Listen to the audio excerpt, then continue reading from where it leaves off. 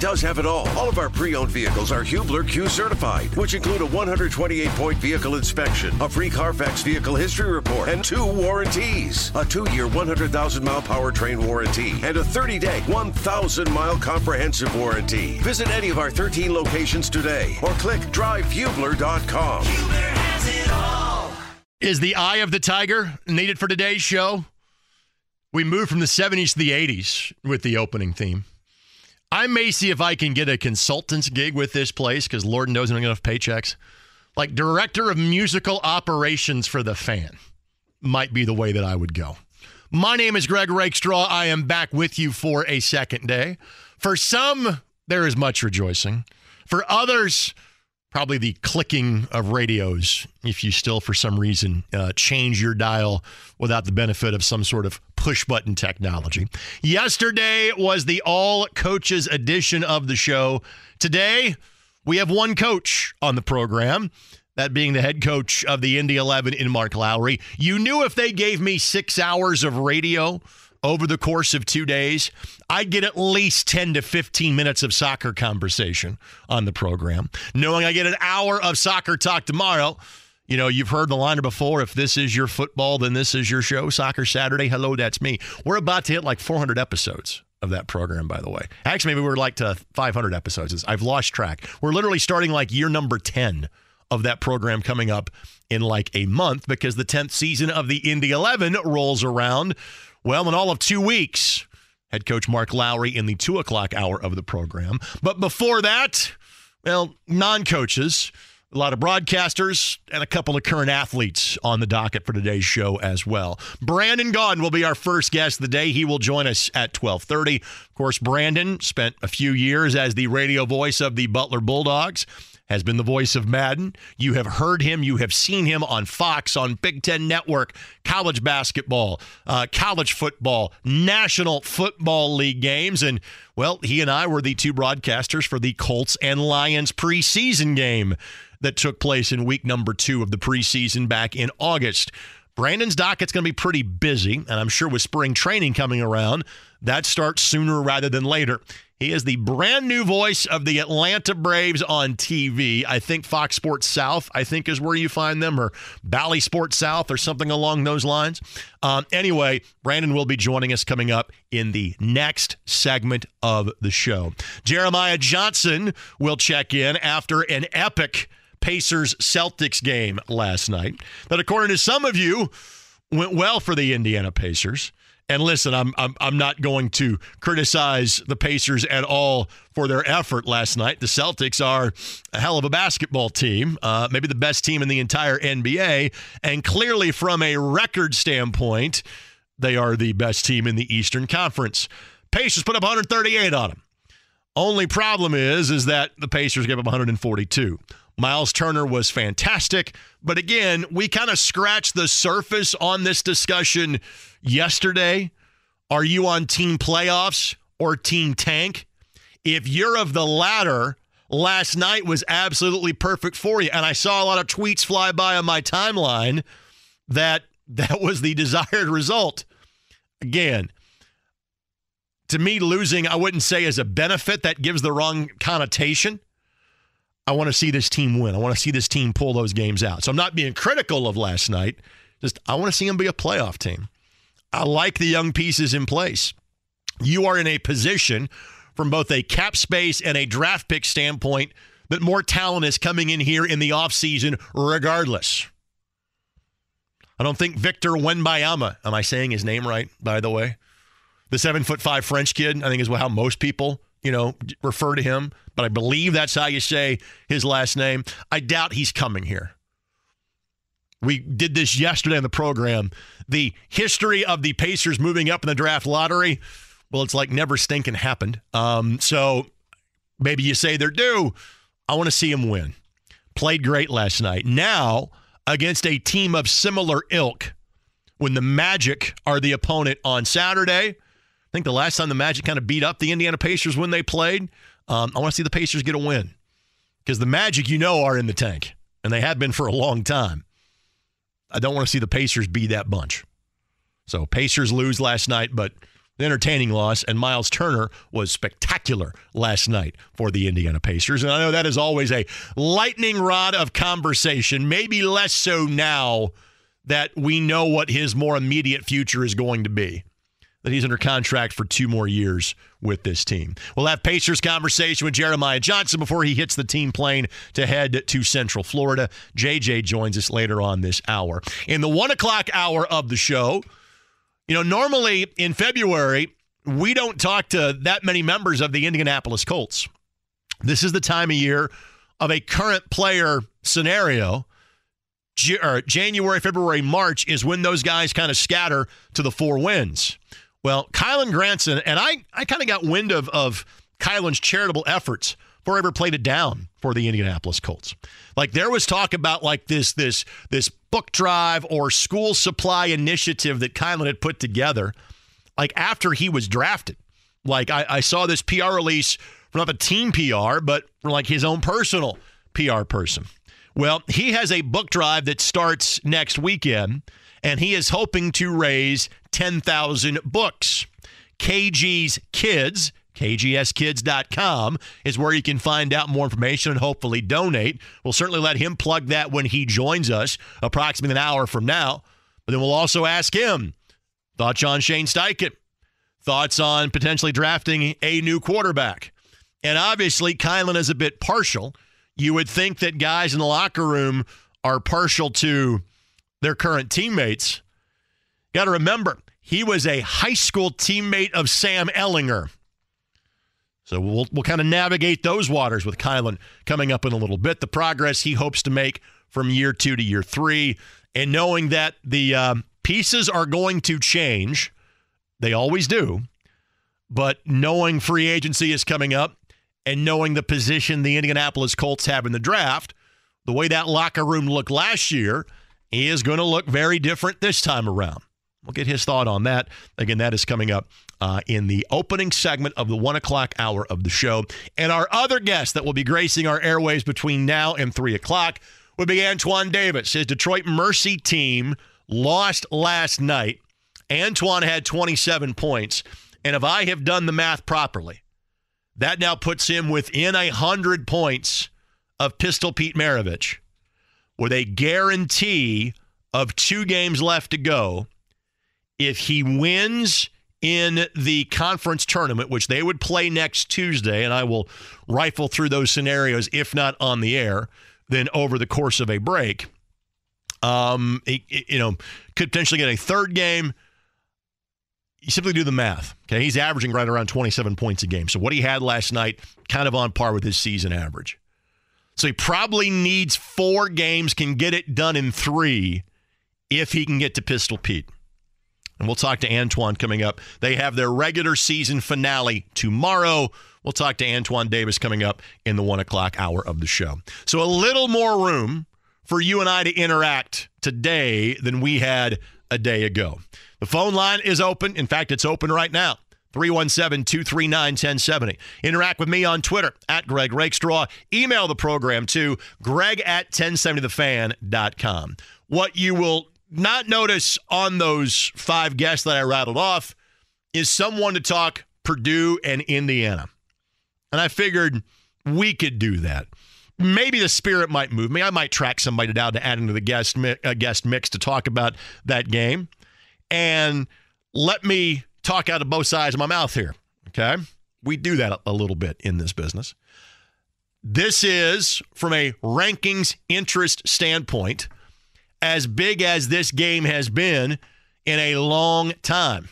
Now, maybe you could say the bigger game was 3 weeks ago when Purdue was riding a bit higher than they are right now. And even Indiana, to some degree, was kind of that way too. But it was the number 1 team going into Bloomington. And for as good as the freshmen have been in terms of Braden Smith, Fletcher Lawyer, to go along with the unstoppable force that is Zach Edey, you could tell that Lawyer and Smith had never been a part of anything like that day in Assembly Hall before. And Purdue played better in the second half, could not climb out of the hole that was dug in the first half with how well Indiana played. the emotional lift that tremendous crowd at Assembly Hall gave them, which is to a certain degree what will happen tomorrow for Purdue in terms of being at Mackey. But again, the reason that I'm not full guns a-blazing and crazy fired up for Purdue and Indiana tomorrow, again, while it's on, it's great. But I've got a handle on these teams at this point. And this is the case in college basketball, period.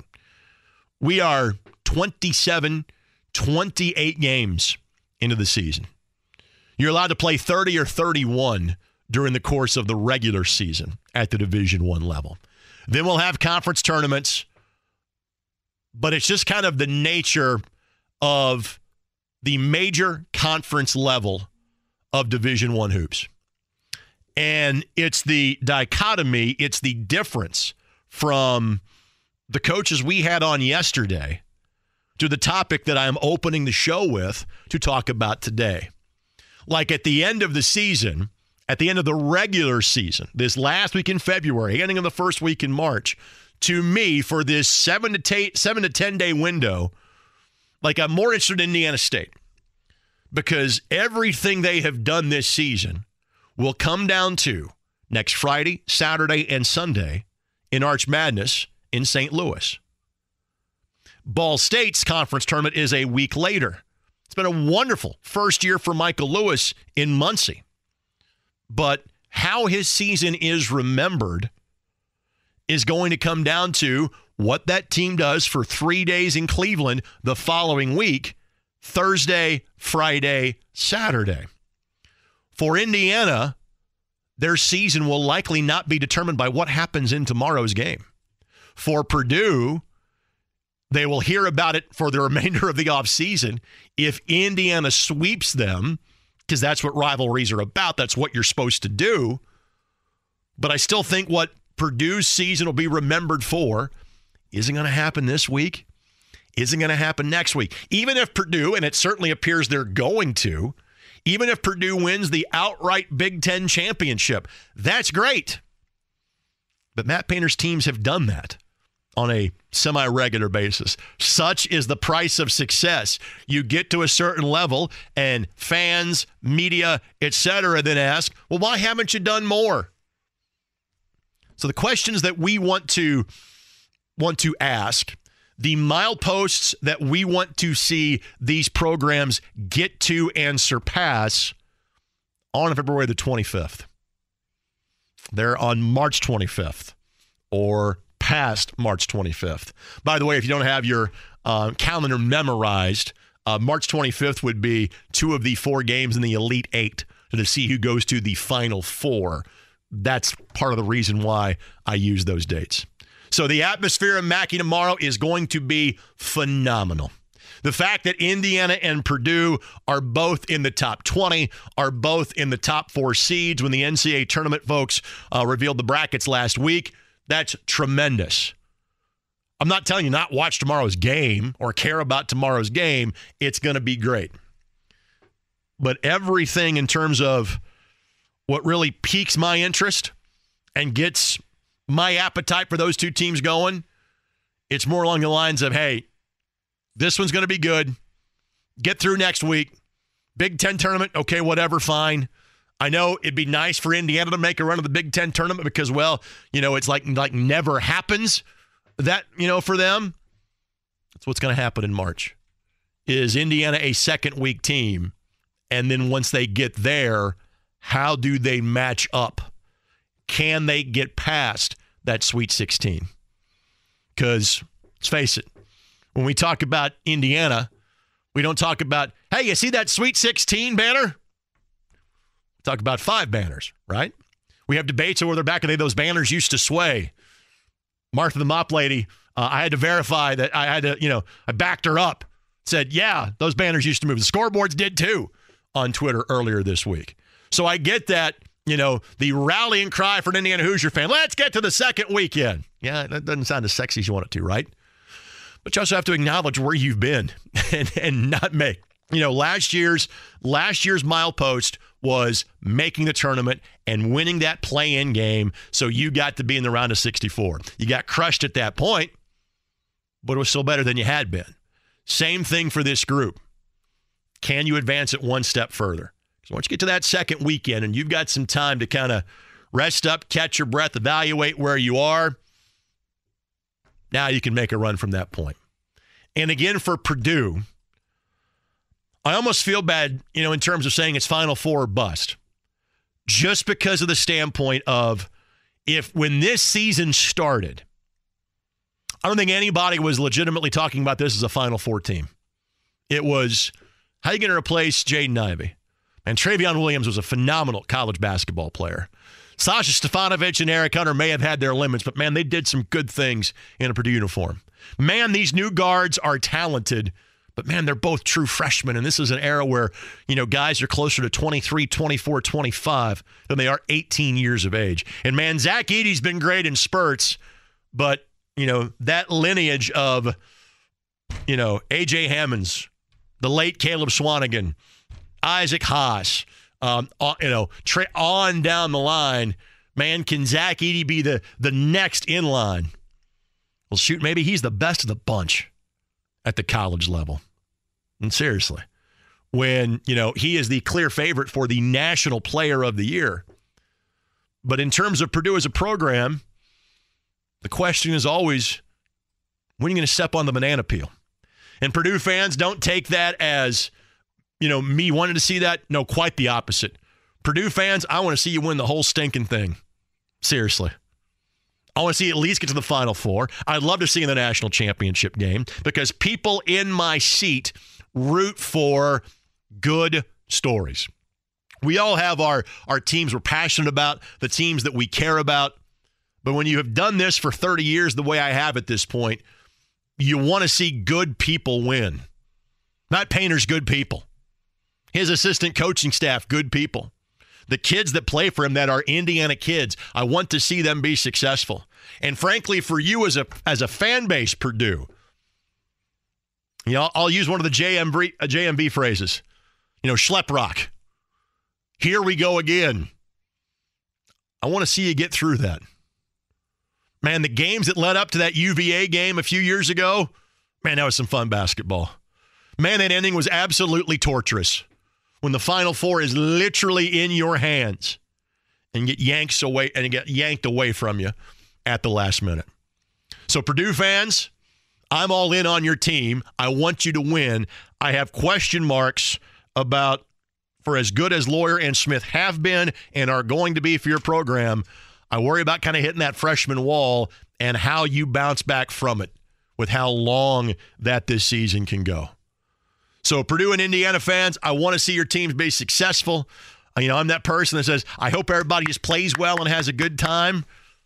It benefits everybody in the room, which is, me and Jimmy. It benefits us when you are playing well and playing well into March, because that brings more people to the table that want to listen to this radio station, that care about your basketball team.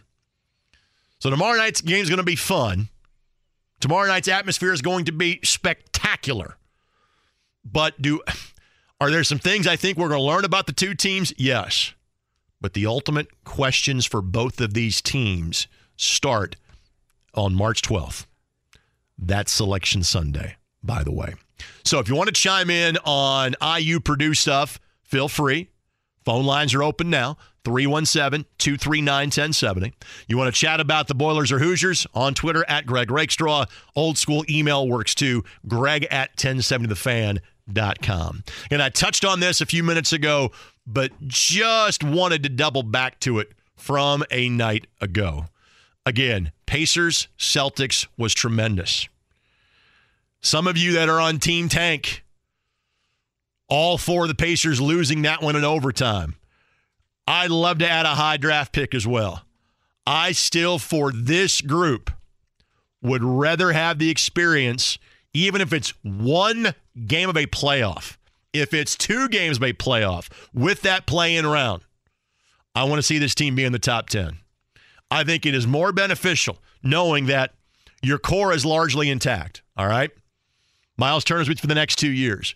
Tyrese Halliburton, you hope, is your point guard for years to come. Do you think you found something in Nesmith? Nembhard has been an absolute find at pick number 31. What does the future look like with Buddy Hield and Miles Turner after 2 years from now? Who knows? But clearly they are guys that have been good examples in the locker room for these young guys coming up. If you get a great piece in the draft, wonderful, that's a bonus. But you've got a group that you want to grow together with. I'm okay if this team is so successful that they ruin that lottery chance. It's not the popular opinion. I probably have the minority opinion on that. And feel free to engage with me on Twitter on that front too. So we'll talk Pacers with Jeremiah Johnson coming up at 12:45. But we can have that conversation in the YouTube chat room. We can have that conversation on social media. You can email it to me as well. Give me your thoughts, Greg at 1070thefan.com. If you want to join the show via the phone lines, best times today, 1:45 and 2:30 and on. Those are the open segments of the program. Other than that, kick back, relax on this chilly but beautiful Friday, and we'll do our best to educate, entertain, and inform you, or something close enough to any of those three words. We'll take this quick time out. Brandon Gaudin on the other side. A little baseball on a cold Friday. And obviously with BG, we can talk a variety of things with him, as he is the new television voice of the Atlanta Braves and always the pride of both Evansville and Butler University. He joins us next. Greg Rakestraw here with you here on the Midday Show on The Fan on 93.5 and 107.5 The Fan. I was wondering, since yesterday was Fight Song Day, we had 6 different head coaches on the program. I was wondering what the musical motif was going to be from Jimmy Cook. I don't think this is like the official Georgia State song. It should be. This gentleman has been a resident of Atlanta for the last 10 years, and finally, for the first time in several years, gets to call his new home city literally his home as the brand new voice of the Atlanta Braves. It is Brandon Gaudin that joins us on the Your Name Here guest line. Buddy, I am so happy for you. How are you doing? Rake, I really appreciate it, my friend. I'm doing great. And as far as the song is concerned, I fully expected to hear Charlie Daniels, The Devil Went Down to Georgia. You're always the good angel on his shoulder, not the devil. You much more represent that side. So I was reading your extended post announcing this about a week or so ago, I think at this point. What I'm trying to figure out is, how is a kid that grows up on the east side of Evansville such a lifelong Atlanta Braves fan? Well, it's a very valid question. A lot of people have asked that. So I was 7 in 1991 when I went down to Game 5 of the World Series, Braves-Twins at Old Fulton County Stadium. The reason my family and I went to that game is because I had an aunt and uncle living in Atlanta. They still live here, and they had tickets. So we just went down to be spectators, and we were cheering for the Braves because they were. Well, at age 7, obviously a pretty impressionable time for a young kid, and I fell in love with Braves baseball that night. And then from that season on, every game was on TBS. So when I would get home from school, you could watch the Cubs on WGN. That was before Wrigley had lights. And then you could watch the Braves at night. And so many of my friends were Cubs fans. And I just said, I'm going to be a Braves fan. And I started watching every broadcast. And from there on out, my heart was with Atlanta. Dude, you're giving away your age, because you're my age, by saying things like that in terms of Superstation TBS and Harry and Stoney, in terms of every matinee afternoon you got home from school on WGN. So I know that you have had the chance to do some games for FS1 over the last few years. Has this always been a goal of yours, if the opportunity presented itself, to route more towards baseball? Yeah, baseball was always my first love. And when I left Butler, I graduated from there in 2006, so I'll fully date myself. When I graduated from Butler, I knew that baseball is what I wanted to start out doing. And so my first job was in minor league ball, out rookie A, short season, 76 games in 80 days, making $500 a month and eating clubhouse peanut butter and jelly. And that was what I wanted to start in, and that my path deviated from that as basketball and football opportunities came along. But baseball was always my first passion. And living in Atlanta, kind of reconnecting with the Braves, I was excited to have that opportunity just to be in the city. I never thought the play-by-play job would open up because their voice, Chip Carey, who's now the Cardinals' voice, everyone just expected he would retire here like his father Skip did. And that obviously didn't happen. It really caught everybody by surprise when he left for St. Louis. But as soon as I heard that news and the opportunity opened up, I knew it was one that I wanted to pounce on. And so it all happened very quickly within the span of about 7 to 10 days. And now here we are, fast forward to today, about another week later. All right, so the Atlanta Braves are the one that have kind of gone against the downtown trend. They are now out in Cobb County. We all know, because all of us Indiana folks that go to Florida at any point in time, we always plan our trips around, okay, when do I hit Atlanta at the quote-unquote proper time to minimize the traffic? How long will it take you to get to the ballpark on a regular basis? The good news for me is with no traffic, which, knock on wood, I don't think that's going to happen very often. Right. With no traffic, I'm only about 12 minutes from the park. Okay. But realistically, I'm in a path that is not as heavily trafficked. I'm going away from downtown. So I think on most nights it'll only take me 12 to 15 minutes to get up there. So really, I'm in a pretty good spot. Look, when that ballpark moved away from downtown, so they had Fulton County Stadium that I referenced, and then they moved to Turner after the Olympics were here in '96. I love both of those parks. I was in those parks a zillion times. And so I had an affinity for downtown Atlanta, but I understand why they moved the park where they did. It's a little less congested, and they wanted to build up the area around it. And if folks haven't been, it's kind of a new age thing that everybody's doing where you put bars and shops and restaurants, and you make it an event. You make it a destination, and they've done incredibly well with it. It's really cool. I know you touched on this a few days ago as well. Obviously, this time of year, you still have the chance to do college basketball. I'm sure you're going to work in some college and NFL football. What is the calendar going to look like for you around your Braves schedule? Yeah, so that's what is sweet about it, is I can still do all of that other stuff. In fact, our first spring training broadcast, Braves only broadcast 4 on TV, is not until March 23rd. So I can still do the Big Ten tournament in Chicago. I can still do the NCAA tournament for Westwood One. And then as soon as I'm done with that, I will head down to North Point where the Braves are and do those 4 games. And then you'll turn around and it'll be March 30th, and they'll be throwing the first pitch in D.C. against the Nationals. And I'm guessing that it'll probably be 37 degrees with freezing rain, but that's all part of the experience. All right. Can you believe it's been 10 years since you've been the voice of the Butler Bulldogs? Yeah, I was just talking with my brother about that. No, I can't. And last night I had Penn State against Ohio State, and I was catching up with Micah Shrewsbury, who, of course, was an assistant on those teams under Brad Stevens, and we were reminiscing about the good old days. And then he said, man, that seems like yesterday, but it was a while ago. And I said, yeah, you're exactly right.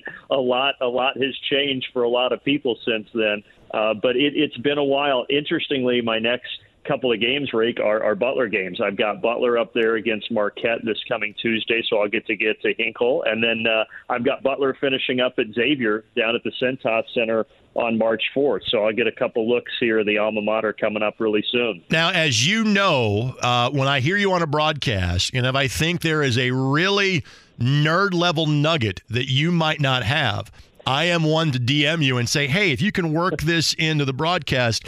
Like, for example, there was this thing called the Spring League, before the XFL, like third version, or after the XFL second version, before the USFL.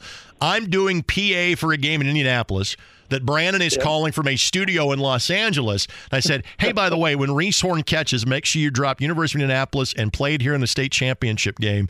And literally within 3 minutes, Brandon's going, Reese Horn played here for the Cathedral Fighting Irish. And I'm like, at least the man checks his messages. So Butler's obviously been very hit or miss over the course of this year. Yeah.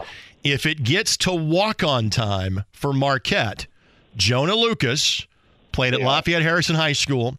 I went to college with his dad, Perrell, who was one of the best players in the history of the University of Indianapolis. So if you need some more information on like the 14th dude in a Marquette uniform, in case it gets to that level, BG, there you go.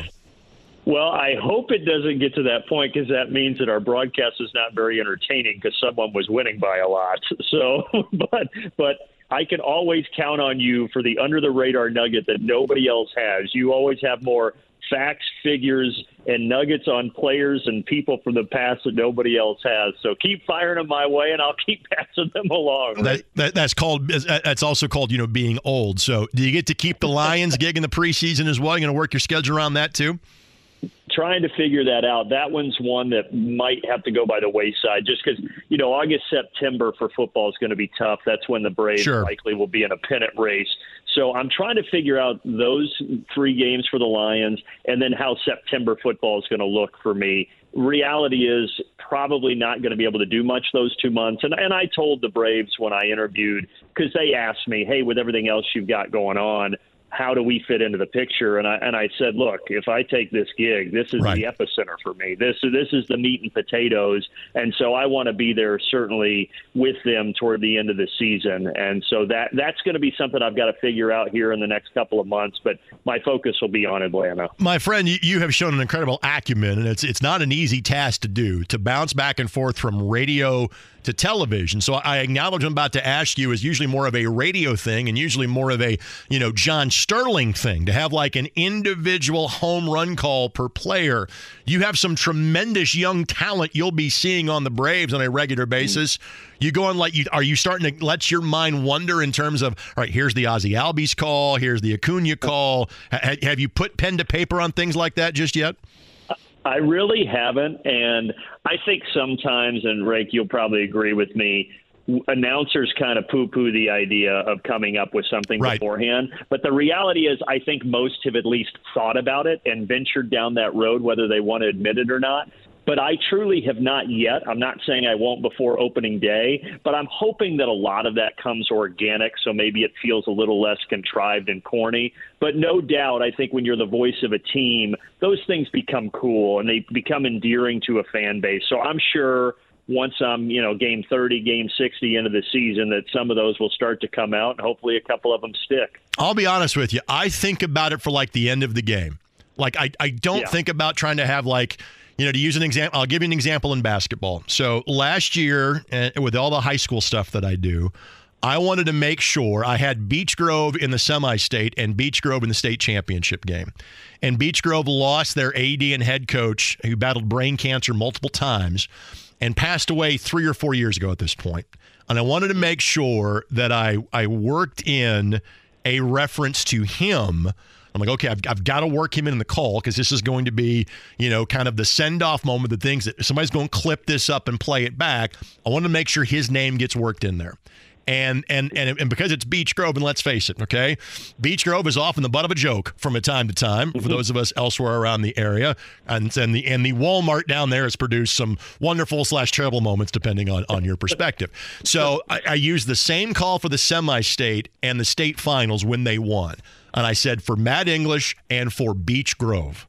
And that's the one time in a broadcast that I go, I want to make sure on that final moment that is the most clipped moment of the game, the final call, that I want to kind of rehearse in my mind.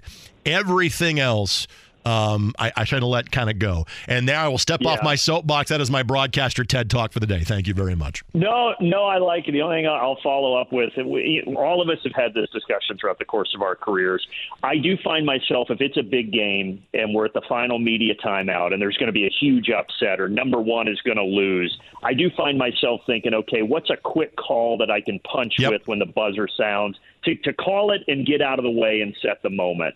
And so those moments do happen. I never anymore go into a broadcast thinking, if this happens, then I'll say this. I don't do that anymore. But I'd be lying if I said, again, when there's a minute left, and you're like, oh, my gosh, they might knock them off. I need to say something here a little profound that I haven't at least thought in my head ahead of time a bit. But I try to make it as organic as possible, and I certainly think that that's the best way to do it because the most euphoric calls, the most memorable calls, all the great ones, I think, have come out of, first of all, great plays that have just made us all say things spontaneously. But I just think when you hit that note and it's off the top of your head, you can just tell, and it just sounds better and more natural. Again, Brandon Gaudin, new television voice of the Atlanta Braves, our guest. Greg Rakestraw here on the Fan Midday Show, 93.5 and 107.5 The Fan. Couple quick things, and then we'll let you go.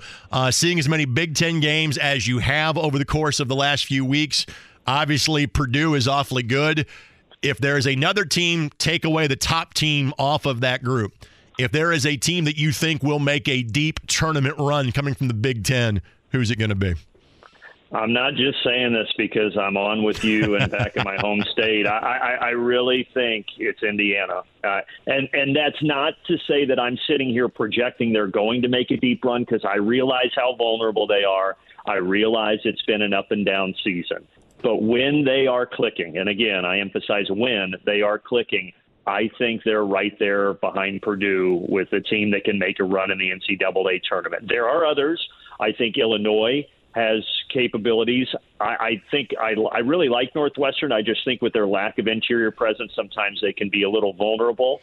But I would put Indiana up there behind Purdue when it comes to March. And a lot of it, look, we always say when you get in the tournament, seeding and matchups, that's everything. It can bounce you early. It can not go your way. And we've seen Indiana this time be so Jekyll and Hyde that I would be scared to pick them into the second weekend.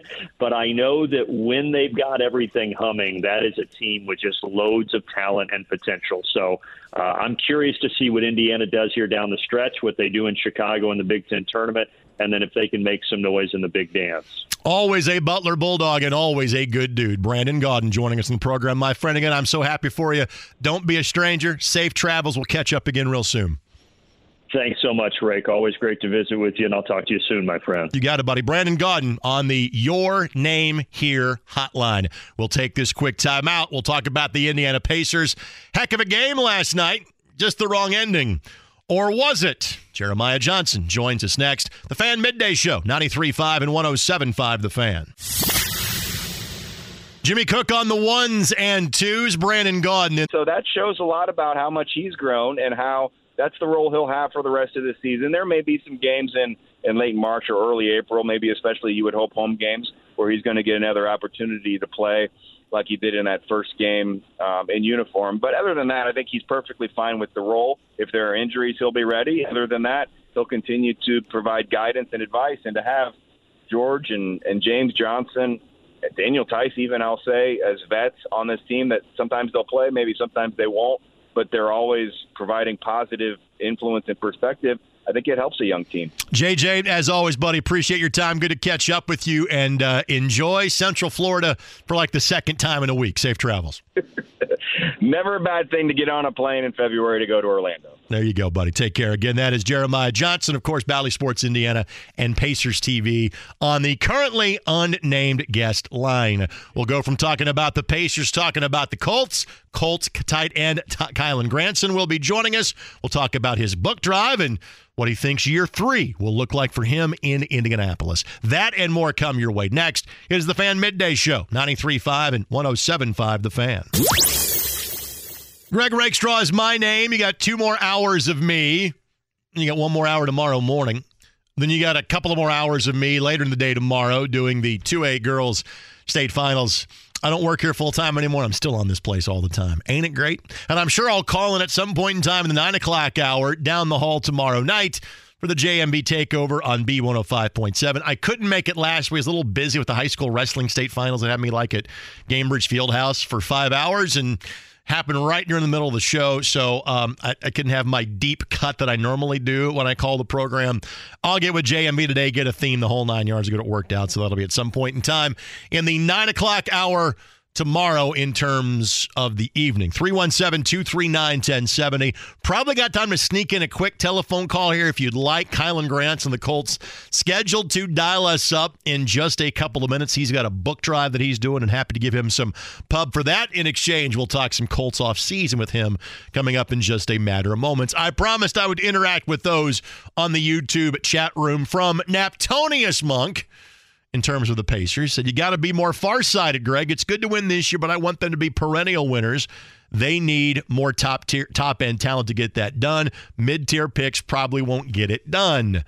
On the flip side, let me give you this from Luke on Twitter. I'm with you that I want the Pacers to make the playoffs.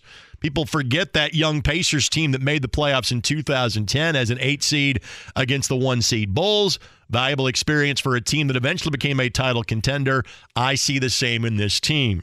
Luke, I think that's a very fair comparison. You got to remember, that team in 2010, that was their first playoff trip in 4 years, if I remember properly. That 2006 was maybe it was 07 in terms of one of those, but it had been a while. It had been a long walk in the wilderness. We're not to that point with this group yet. And again, I think one more piece is needed for this group, but I think it's really about this group playing together and developing. You've got a kind of a core of 5, 6, 7 guys. You're looking to add one more. I'd rather have the playoff experience for this group. If not, so be it. You get the higher draft pick. But I actually think it's a good thing if you win games instead of losing them. But again, I think I'm in the minority of that opinion. We just had JJ on the show. That's Jeremiah Johnson. This is another JJ that wants to call in and talk Pacers. Hello, JJ. Hey, Greg. How you doing, my man? I'm good, buddy. How are you?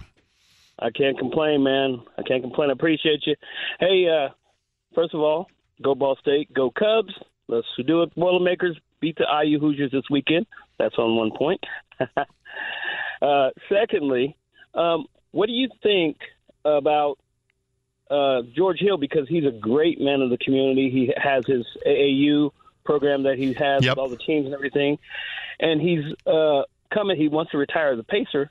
What are your thoughts on him maybe moving into the player development role, on the player development staff with the Indiana Pacers as he gets closer to retirement, as far as, him being back and everything, if they're transitioning, if that's a possibility? I think it'd be good myself.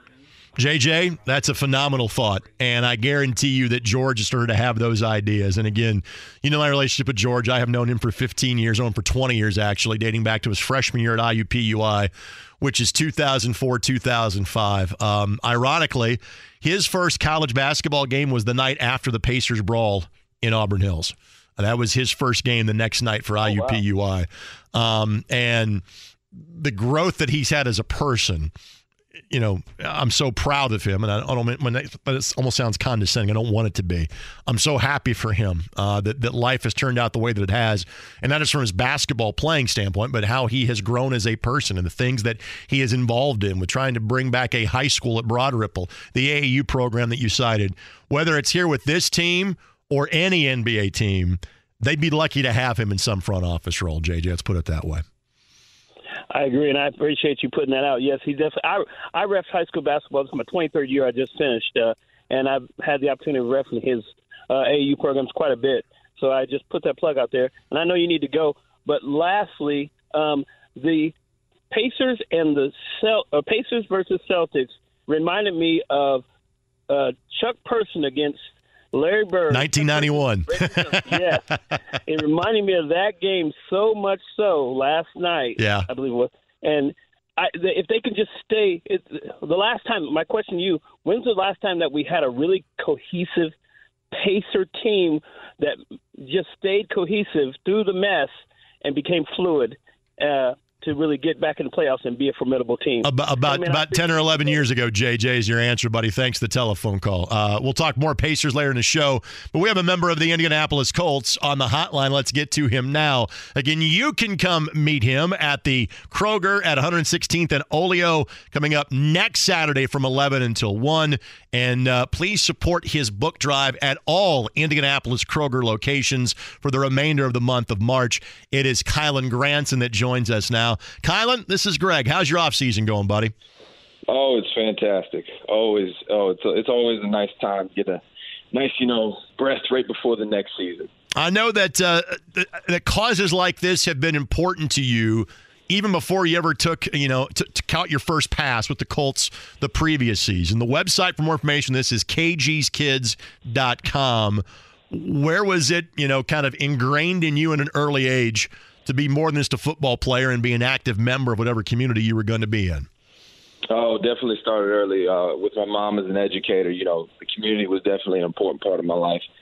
And, reading was what, got me into college, got me into great schools, and has led to the opportunity to play in the NFL. And, it's made a lot of changes in my life. It made me the person I am today, and, trying to help these kids out here up in Indy, trying to get them as maybe not as obsessed with reading as I was, but, just instilling that passion, get them into it because it can lead to a lot of roads, whatever they're passionate in, it'll help them succeed. Again, the book drive kicks off next Saturday, kgskids.com. 10,000 books is the goal, and you can donate over the course of 4 weeks at Indianapolis Kroger locations. We'll plug that a couple of more times before we go out the door. If you're obsessed with reading as a kid, this is the time of the year you don't have to read the playbook for the team. What are you reading now during your brief bit of downtime? Oh, I got some fantasy books right now. I'm reading some Joe Abercrombie. I finished Red Rising.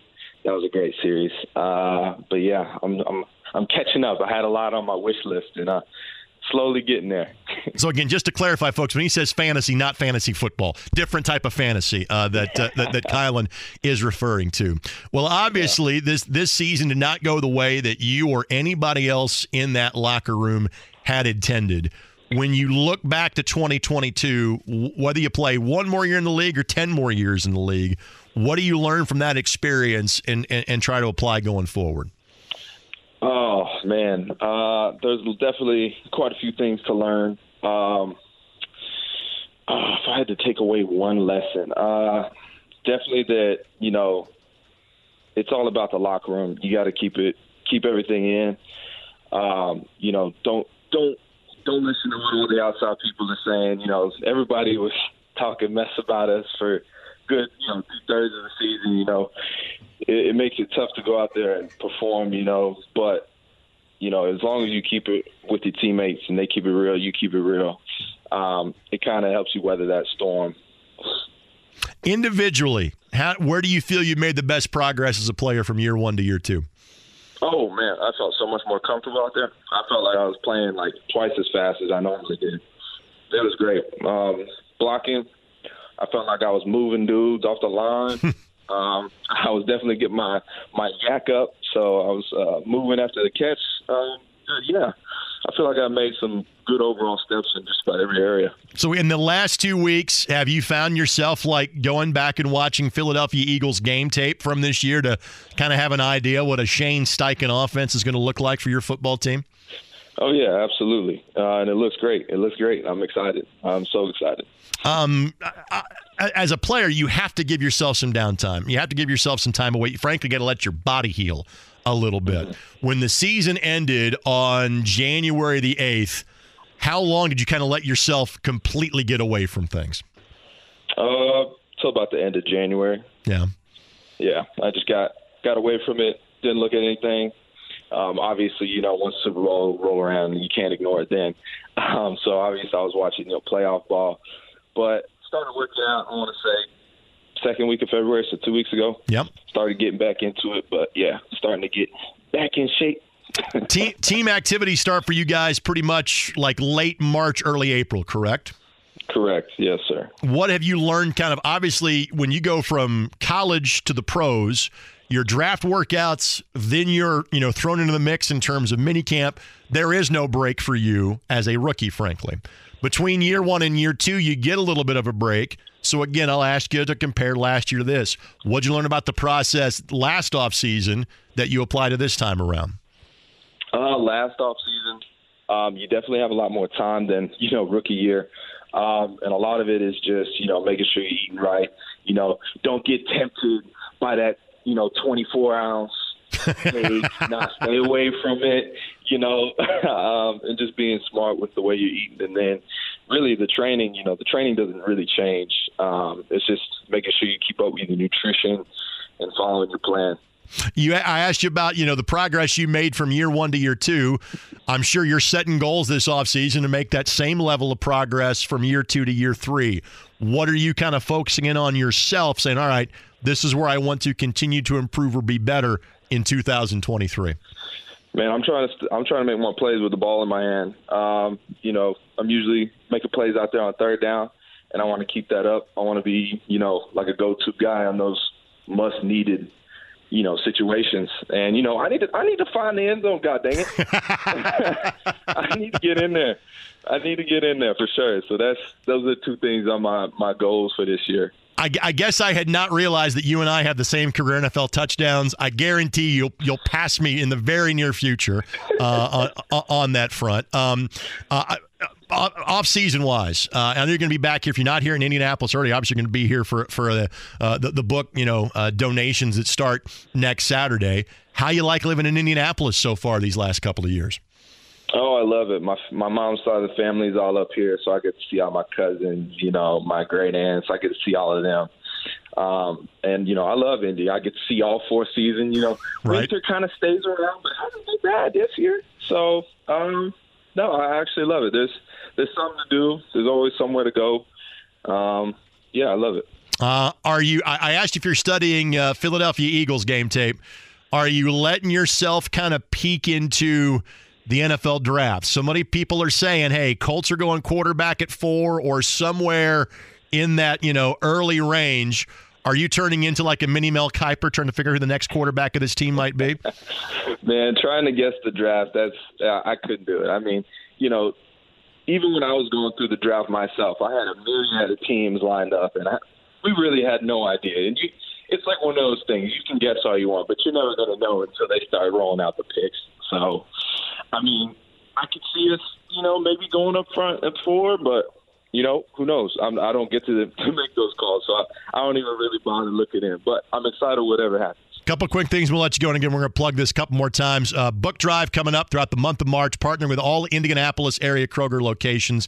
You can go meet Kylen next Saturday at the one just near the reservoir and by Hamilton Southeastern High School, 116th and Oleo Road. Again, we'll plug that one more time. kgskids.com has more information when you go there. People didn't have a chance to see Drew Ogletree last year because he got hurt early in training camp. You saw it in the workouts all summer long and early in camp. What should fans expect from him? Knock on wood, fingers crossed, he has a healthy 2023. He's a big dude, and he's really athletic for his size. Great in the run game. Great overall, and he picked up, the offense really quick. So once he gets a little experience out there, I think he's going to be ripping and rolling. Sam Ehlinger obviously got a limited amount of time to show his wares, and I'm not going to have you kind of compare him to, other potential rookie quarterbacks, but I pointed this out earlier.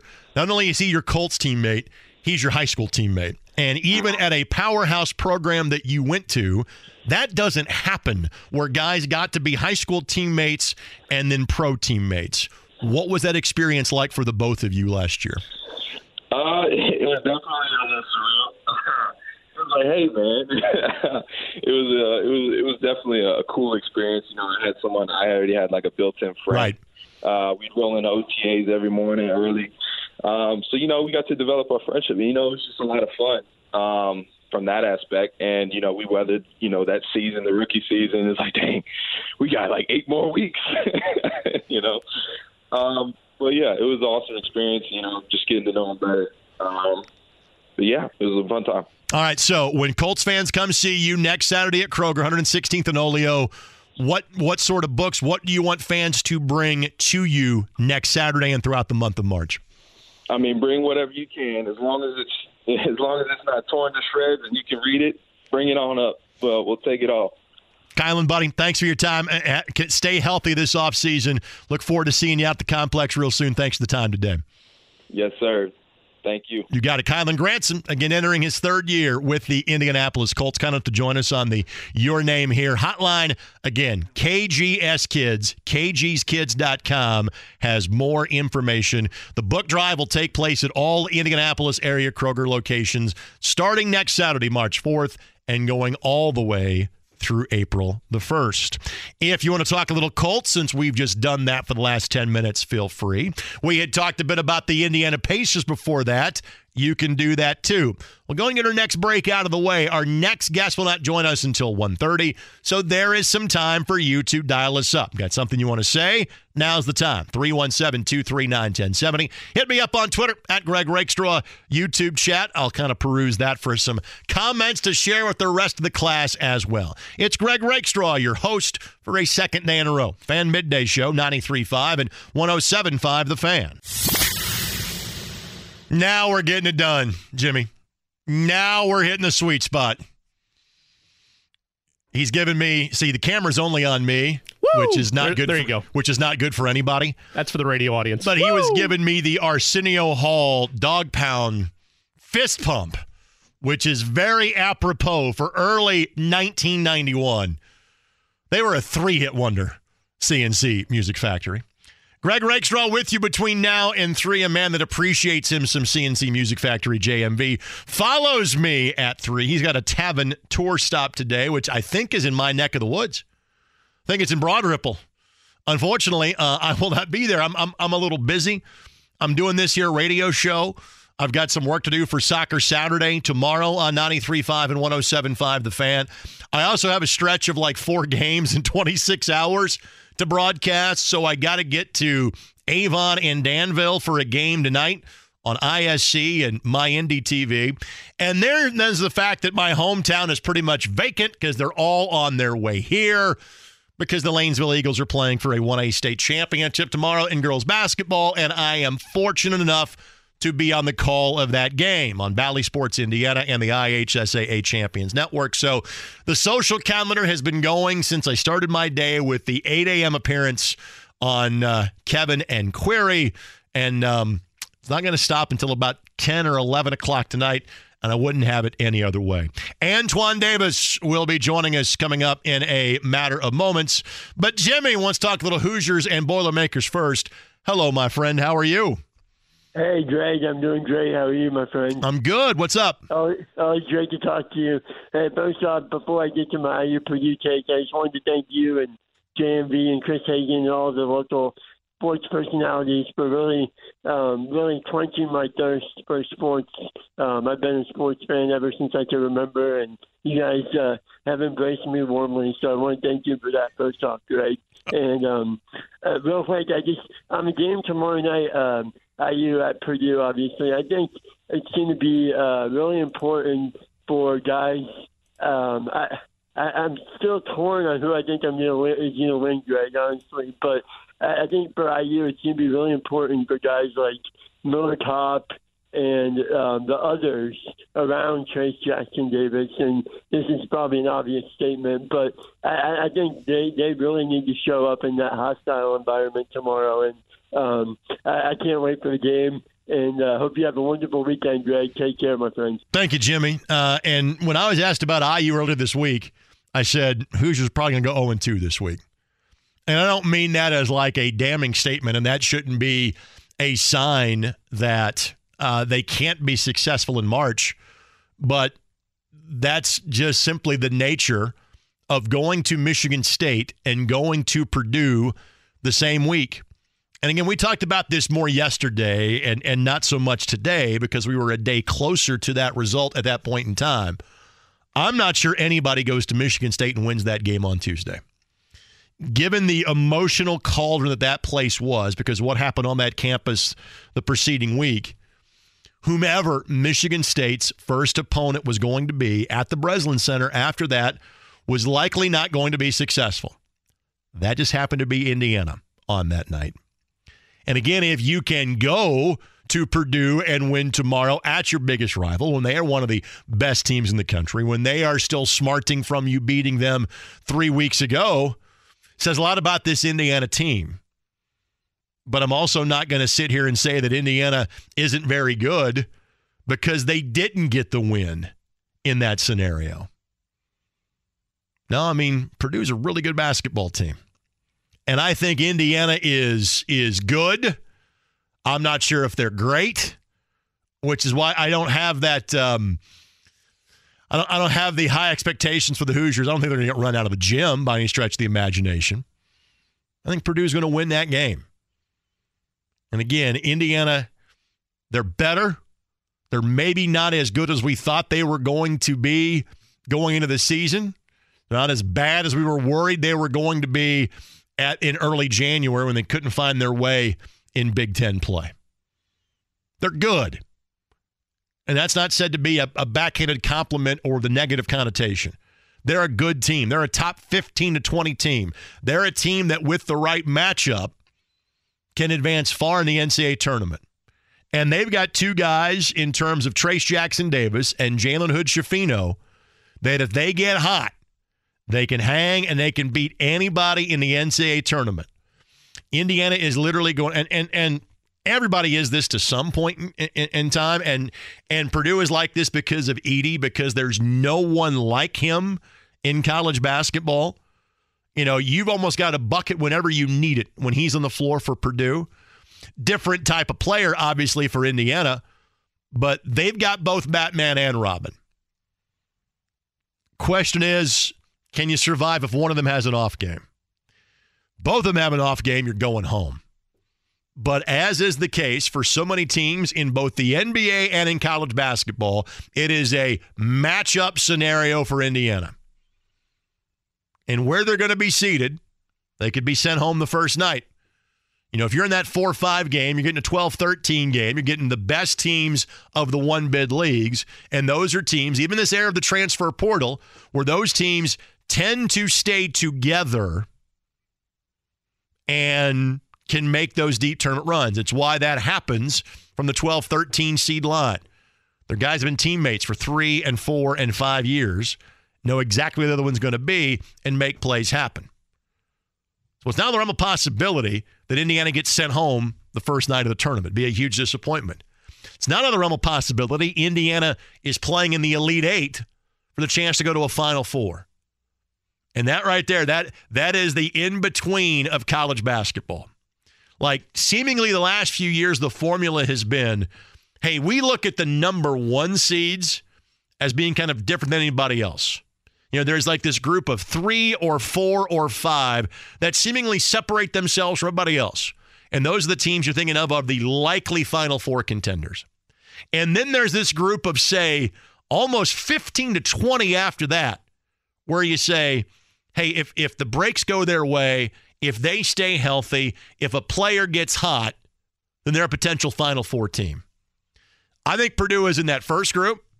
I think Indiana is in that second group. It's possible. It's not guaranteed for either team.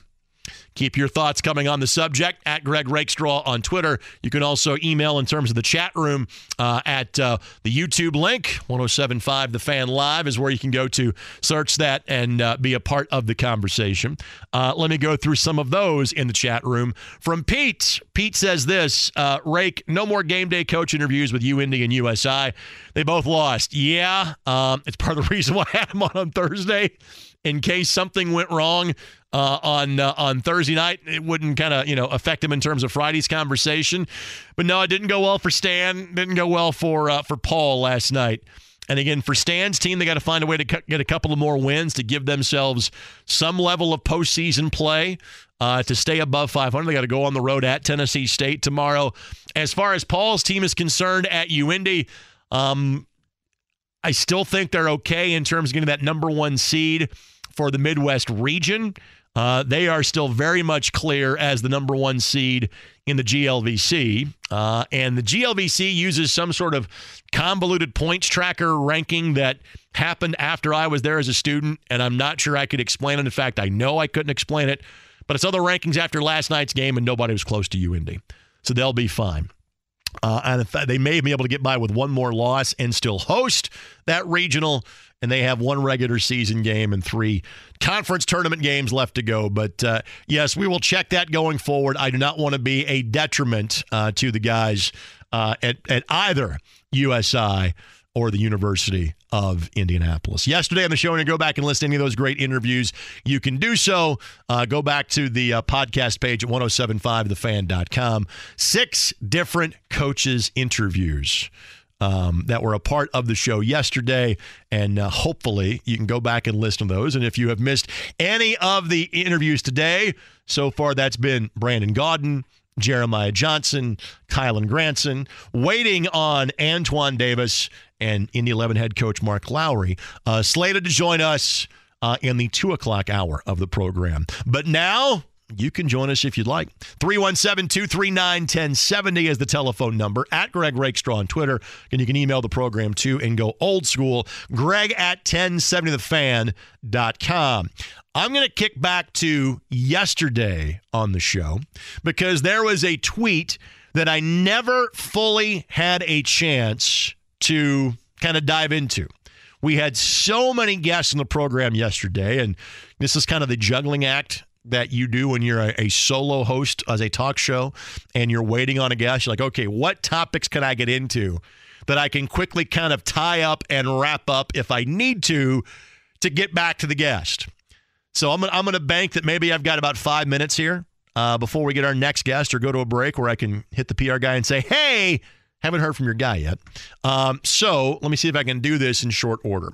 Brian tweeted this to me yesterday, and he said, if you have time, would love to hear some of your favorites at the high school game, as an all-time team, best atmosphere, gymnasium, student section, PA announcer, band, etc. And was kind enough to say, great show. So let me see if I can do this. All-time team, and I will simply give you the best that I have covered on a regular basis. So me covering high school basketball really has been kind of the last 25 years in the Indianapolis area. So like I was around for the Odin Conley teams. And the way that LN would play that 1-3-1 zone with Conley on the top and Greg on and you literally couldn't pass the ball from side to side, LN immediately comes up. I have used this so often with this Ben Davis team that is lined up to compete for a 4A championship this year that is 25-0 going into a final regular season game with Tech tonight. And if they win tonight and if they win their way through the 4A tournament, they'll have the most wins ever in the state of Indiana in an unbeaten season, 33-0. Some team like in the 20s went 34-1. You can't play them any games anymore. 33-0 in an undefeated season is the most wins that anybody would have had. This Ben Davis team reminds me so much of the Warren Central team from 5 years ago, where there wasn't a dominant player, there wasn't a dominant Division I recruit. That team had David Bell now playing in the NFL. Maybe the Zachary kid's playing major college football in the league at some point in time down the road. He is a sophomore. Zane Dowdy's going to play at Valparaiso. Maybe KJ Wyndham next year is a Division I recruit of that group. Most of those kids are kind of Division II level kids, but they're a phenomenal team. Now, listen, again, all-time team, if I extend it past those that I haven't covered on a regular basis, well, now you're talking about 69 Indianapolis, Washington, and 71 East Chicago. And I forget whether it was Washington or I think it was East Chicago, Washington, 71. The Turgovich Stoddard group that was so ridiculously good. You're getting into Purple Rain of the mid-'80s, teams like that. But if you're talking about like the ones that I have seen and the ones that I have covered, three-peat LN mid-2000s, unbeaten Warren in 2018. This Ben Davis team is in the conversation. They have been that good. In terms of best atmospheres, Antoine Davis is calling the show. I'll skip that one for now, but since you mentioned PA announcer and band, those immediately come to mind. The Addicts Band in the 2017 Seymour Semi-State. Like, I still literally start, kind of bobbing my head thinking about them playing in that game. The back-to-back semi-state atmospheres in 17 and 18 were absolutely tremendous. Down there, the one year it was Castle, Ben Davis, Addicts, Bossy, followed by Morristown, Bar Reeve, obviously the Romeo Langford, and I mean this in a nice way, Circus, as well as Warren Central. Those atmospheres stand out. And my PA announcer, my buddy Aaron Pittman at Virtual Announce on social. Brian, if time allows, I will get back to that conversation in the next segment. But we do have our next guest. And in a losing effort for Detroit Mercy last night, he scored 27 points, which puts him into double digits away from catching Pete Maravich as the all-time leading scorer in Division I college basketball. He plays for his father, Mike, at Detroit Mercy. Last time I saw him in Indianapolis, he scored 42 points. It is Antoine Davis that joins us now.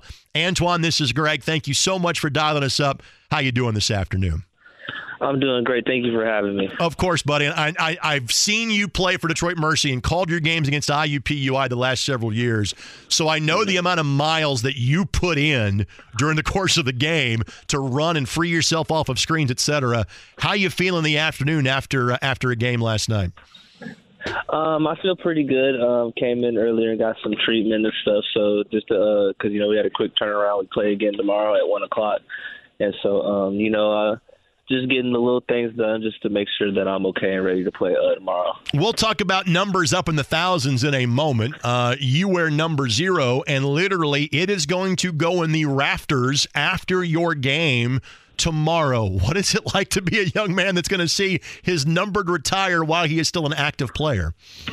Yeah, it's special. That doesn't happen all the time, So, normally when you get your jersey retired, it takes 5-10 years, maybe.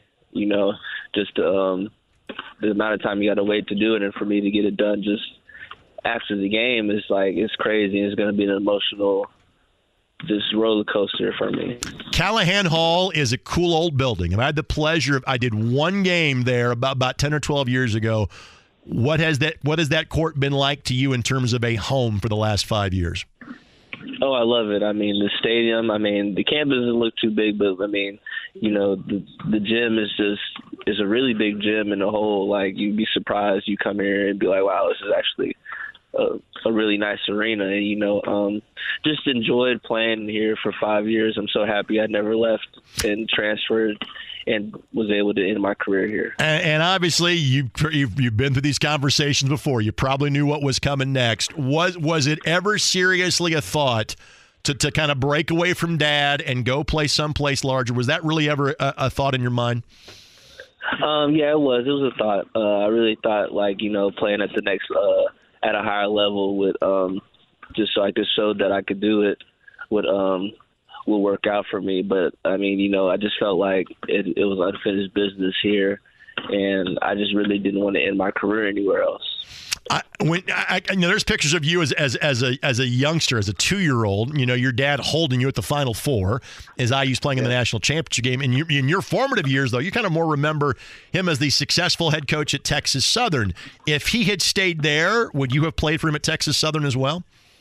Oh, yeah, absolutely. I love the SWAC. I love everything about HBCUs, and I really wanted, just seeing it while he was coaching there and me just watching it, just seeing the atmosphere and the love that they show and everything. HBCUs are just really great. I love everything about them, and just I was really excited to play for him there. But then, he got the job at Detroit Mercy. And, Detroit Mercy embraced me so much from the start. Again, Antoine Davis, he is now less than 100 points away from catching Pistol Pete Maravich as the all-time leading scorer in NCAA history. He plays tomorrow against Wright State. How good is he? They're retiring his jersey at the end of the game. He joins us here on 93.5 and 107.5 The Fan. Again, I can think of you scoring 43 and 42 in 2 of the games I've called for you playing at the Indiana Farmers Coliseum. When you're going through a game, do you have a tally as to how many points you've scored in your head? No, I just enjoyed this process and just enjoyed this game so much because, this game can be taken away from you so fast. And, I'm just living in the moment of it. I'm just having fun, just doing what I do best and just winning games from it. At what point in time was the fact that you would be in the vicinity of possibly catching an all-time great, at what point in time did you kind of realize that, or was that brought to your attention? You mean we have this big counter, this big counter of the number of how many points I have. So, I see it all the time. It's talked about on Twitter. I get notifications all the time about it. So, it's always in front of me. I try not to pay too much attention to it and just enjoy hooping. As somebody that has grown up literally around the game, my guess is that while sadly Pete's been gone now for 35 years, I would assume that you've watched some of his old games, seen highlights, YouTube, social media, etc. Have you gone back and studied Pete at this point? No, I haven't had the chance to, but I used to, in middle school, I used to watch his dribbling videos. He used to do a lot of right. introductions and tutorials on what to do, dribbling, his stuff that he does dribbling wise. And I used to watch it, and I used to go in my driveway and work on it and just do it over and over and over again. And so it's crazy to think that 11, 12 years ago that I was doing that, and now I'm in the same conversation with him. as far as scoring points. If you do that drill, you slam that thing as hard as you can down between your legs, and it comes back out the other side. You got more confidence in your game than I do. I wouldn't. I wouldn't be trying that anytime soon. No. It ain't nothing you want to keep trying to do too, especially if you mess up. All right, exactly. You've got 2 games left, possibly 3. Do you potentially do anything different in how you normally play your game, knowing that you're now within 97 points of Pistol Pete? No, I don't change anything differently. I still just go out and have fun playing this game and just enjoy this. You know, I live in the moment of everything. I never take anything for granted. So, I'm just enjoying this process of playing this game and just, if it happens, it happens. If it doesn't, it doesn't. I feel like I'm the best scorer of my generation of basketball at the end of the day. So, Pete was the best scorer of his generation. Obviously, this is not news to you. The 2 things people will bring up is Pete played 3 years, you played 5, and I know from a math standpoint, games canceled for COVID, injuries, et cetera, it's really kind of like more like 4.5 for you. And the other thing would be you have 3-point shots. Pete didn't. How do you kind of deal with that, handle that, compartmentalize that, if you will? Well, people have a narrative about everything. Somebody's, it's always going to be something to do with, with whatever. I mean, I'm sure people had something to say, when Bron broke the record or whatever, and then, and everything. But, Pete, he did it in his generation, with no 3-point line, and then, and with everything he did. I mean, it's just special to do. I mean, I will never take anything away from him from it because, that's special. And then, he shoot. I don't shoot 40 shots a game, but he got the luxury to shoot 40 shots a game. Sure. When you're shooting, you're hitting shots and everything. I mean, who's going to say anything to you? If I was on his team, I certainly wouldn't say anything, especially if he's making the shots. So, I mean, that's why I feel like I'm the best scorer of my generation. He's the best scorer of his generation of college basketball because it's just times are so much different. Well, I phrased it this way because I was fortunate to be on the call the day that you went to number 2 on the all-time list, that if nothing else, you were just the best scorer in the last 45 years because the player that you passed in Williams from Portland State, his last year was 1978. Is tomorrow, and I know it's a tough question to ask, is tomorrow more about, hey, it's my final chance to play, kind of at home and senior day, et cetera, or are you starting to also think about, hey, this is like one of the last times I get to play for my dad? Is that entered your thought process at all? Just a little bit of both. It's going to be sad to, not play for my dad anymore. Just going through this 5 years with him, it's going to be different. I don't know how he's going to deal without me being there, but, we're both going to be a little sad about it. But, he's let me grow so much as a player and as a leader, and just he's gave me the ability just to lead these guys to reach their best potential of everything, and just he gave me the keys to the car, and he's letting me drive it, and he's letting me, lead these guys as much as possible. It's been one heck of a ride, and I've enjoyed the conversation. And I'm fortunate I've called a couple of your games, and you went north of 40 both times. So I know the Indiana Farmers Coliseum has been good to you. I hope for your sake you can win a couple of games and get back here for the semifinals on March 6th and 7th. Tomorrow's going to be a special day for you, buddy. Enjoy it, and thanks for spending some time with us today, Antoine. I greatly appreciate it.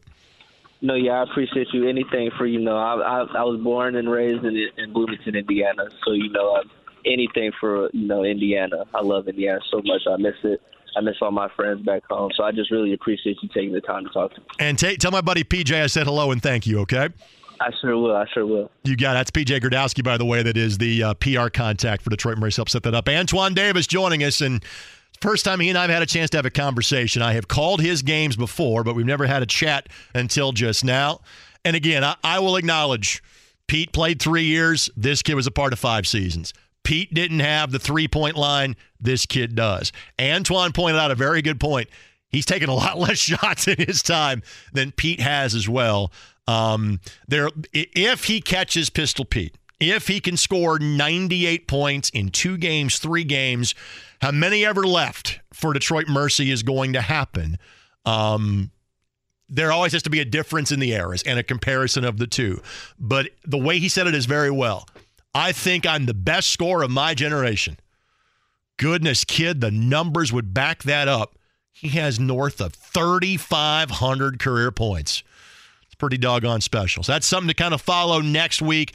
Detroit Mercy right now is 8th in the Horizon League standings. As it stands now, they would get a home game against Purdue Fort Wayne next Tuesday.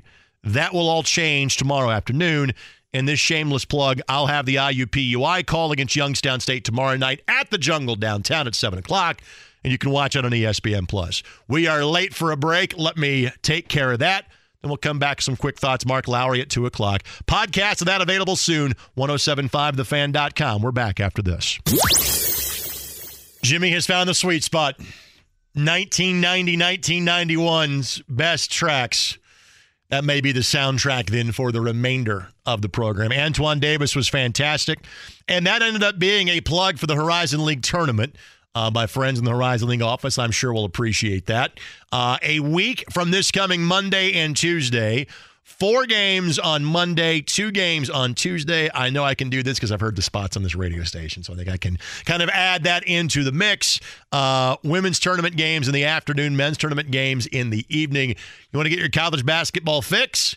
It's a good way to do it here in Indianapolis, as this is the rare year without Big Ten tournament games taking place here in the Circle City. HorizonLeague.com/Indy has more, and maybe, just maybe, you'll see a young man attempt to break Pete Maravich's scoring record. I know some of the chats and the YouTubers are going about it, and again, what Maravich did in 3 years is absolutely jaw-dropping to average the points that he did.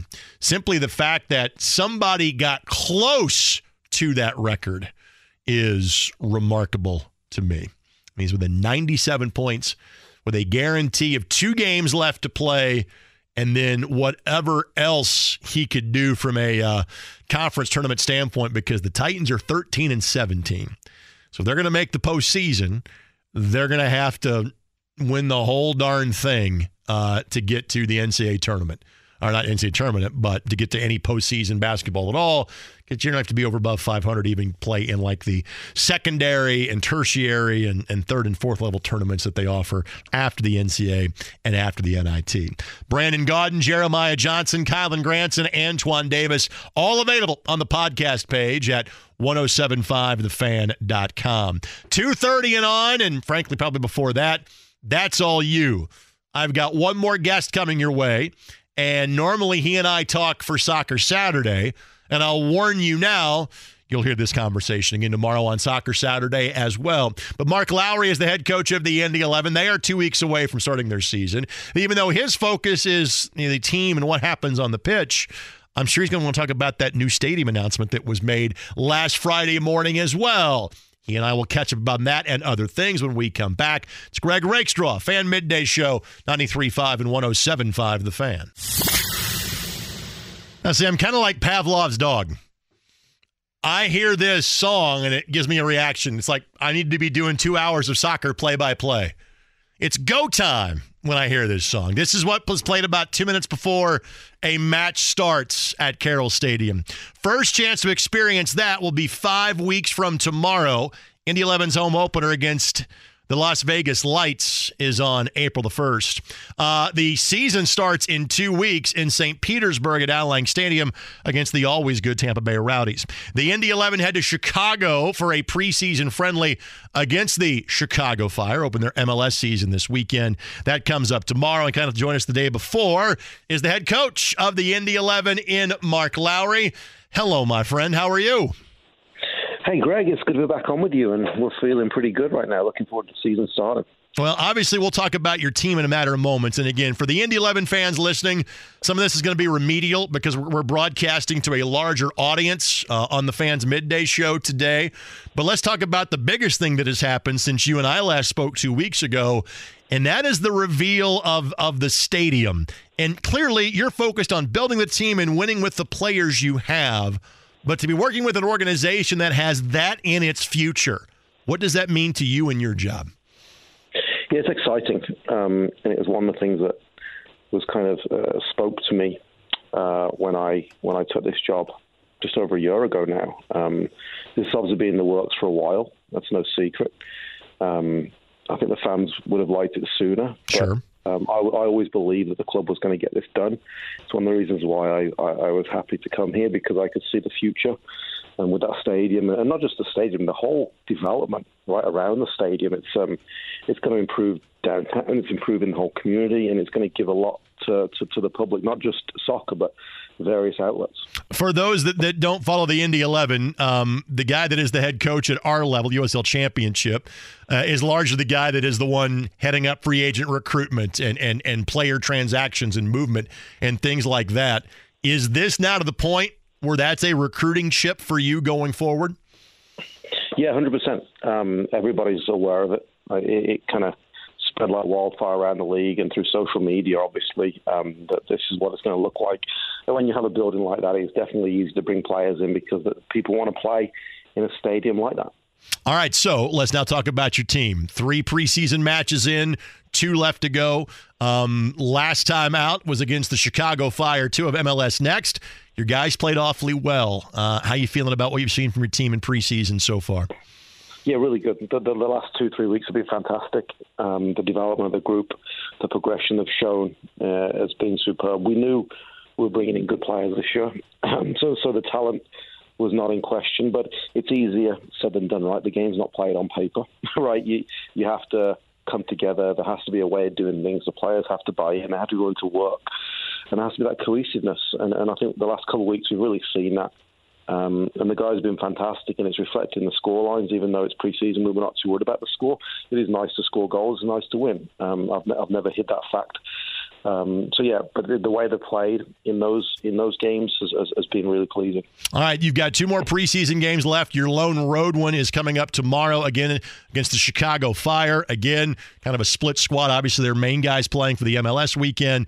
Then you guys playing against kind of the reserves. I think that's the case. Educate me if I'm incorrect about that. And then you got forward Madison that will come to town next Friday, who plays in League One.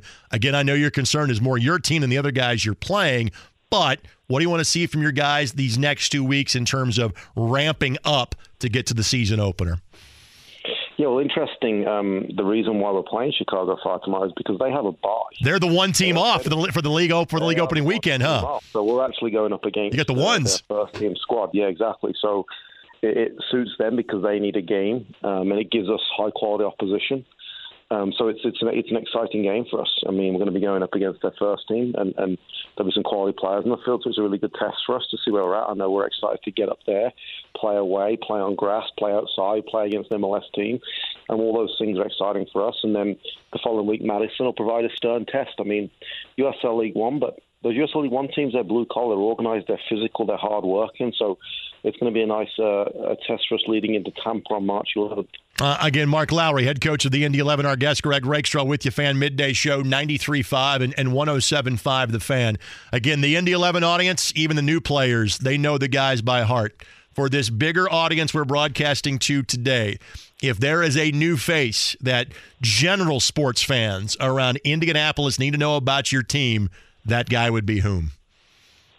It's a good question because we've brought in some pretty big names this year, guys that have, all league the last few years and are well known throughout, the soccer landscape. But I understand not everyone in Indianapolis follows USL or Indy 11. So I think the one guy that's interested in them is Cam Lindley because he's a local kid. Sure. Born and raised in Carmel, Indiana, played for U.S.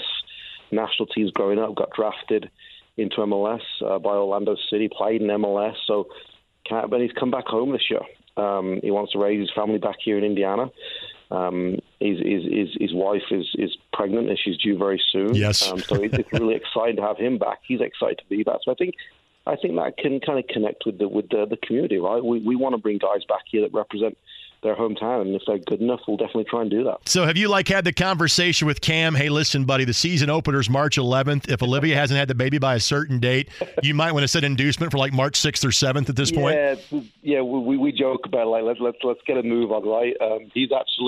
We're going up on the bus tomorrow, Chicago. He's going to drive himself in case he has to come back because we're days away from his little girl being here. So it's exciting for him. We also prefer it to happen before the season starts. But hey, look, I tell the guys all the time, you're husbands first, father's first, you're a person first, enjoy those moments, right? The game's always here for you. So do what you need to do as a father and a husband. You and I have had this conversation before. Again, you love, frankly, your top 15, top 16. I know you're still looking for kind of maybe one more piece or two with the season 2 weeks away. How is that process coming along? Yeah, it's moving. It's moving in the right direction. Because we're so happy with the 16, 17 that we have, we don't need to panic on these final two pieces. It's afforded us time to be patient, to get it right, to make sure we round out the roster in the right way. But we are looking at two additional pieces at either end of the field, in the back line and then in the attacking department. And really, if I could explain, who those would be, it would be just something different to what we currently have. I like to have a few different plans up my sleeve. If something's not working, it's nice to mix it up and maybe throw a bigger guy on the field if you want to go a little bit more aerial. So we're just looking for two pieces that can kind of throw a curveball in there, kind of mix it up for us when we need to, and a little bit different to what we currently have. But like I said, we're so happy with the group right now, we can afford to take our time, make sure we get it right. Obviously, your focus is on the Chicago Fire for tomorrow. Then it's 2 weeks out, again, in terms of the match opener against Tampa Bay. Week off, then Detroit. So I'm hitting fast forward a little bit here.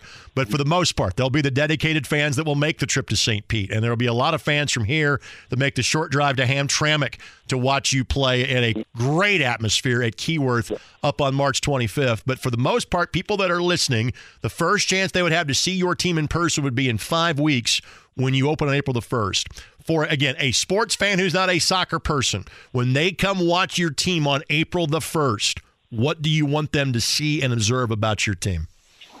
I think first and foremost, I'd like them to feel the energy around the stadium, just the general atmosphere that we get at our games. If you can kind of sit yourself close to BYB, which is our supporters group, get as close to them as possible, you'll really feel the energy and the smoke and the excitement and the singing and that energy is pretty, addictive. Once you feel that, you kind of want to come back for more. And then on the field, a team that kind of reflects that, plays quality, plays with energy. We like to have the ball. We're a team this season that's going to dominate the ball. So hopefully we'll be the team that's attacking a lot and we can entertain you. But I think when you come to our game, particularly a home opener, if you come, that stadium's going to be full. It's going to be exciting. It's going to be energetic.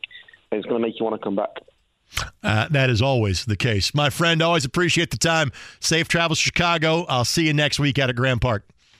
Thanks, Greg. Take care. You got it. Again, Mark Lowry, head coach of the Indy 11, kind enough to join us. And again, shame on me for not knowing Chicago Fire weren't playing. There's 29 teams in Major League Soccer this year with the addition of St. Louis. So one team gets the bye, and that team just happens to be the Indy 11. So they will get the primary players for the Chicago Fire. I'm sure they'll kind of sub out some sides throughout the course of the match. But that just got a little more interesting from my perspective tomorrow. Again, Indy 11 have one more preseason friendly. Maybe they let season ticket holders in. I'm not sure. I snuck out to the one. I called the game against Indiana Wesleyan, which was cool. We've never done a preseason stream before. Did that on Valentine's Day. I then went up and did just watched the first half of the Butler match on February the 10th.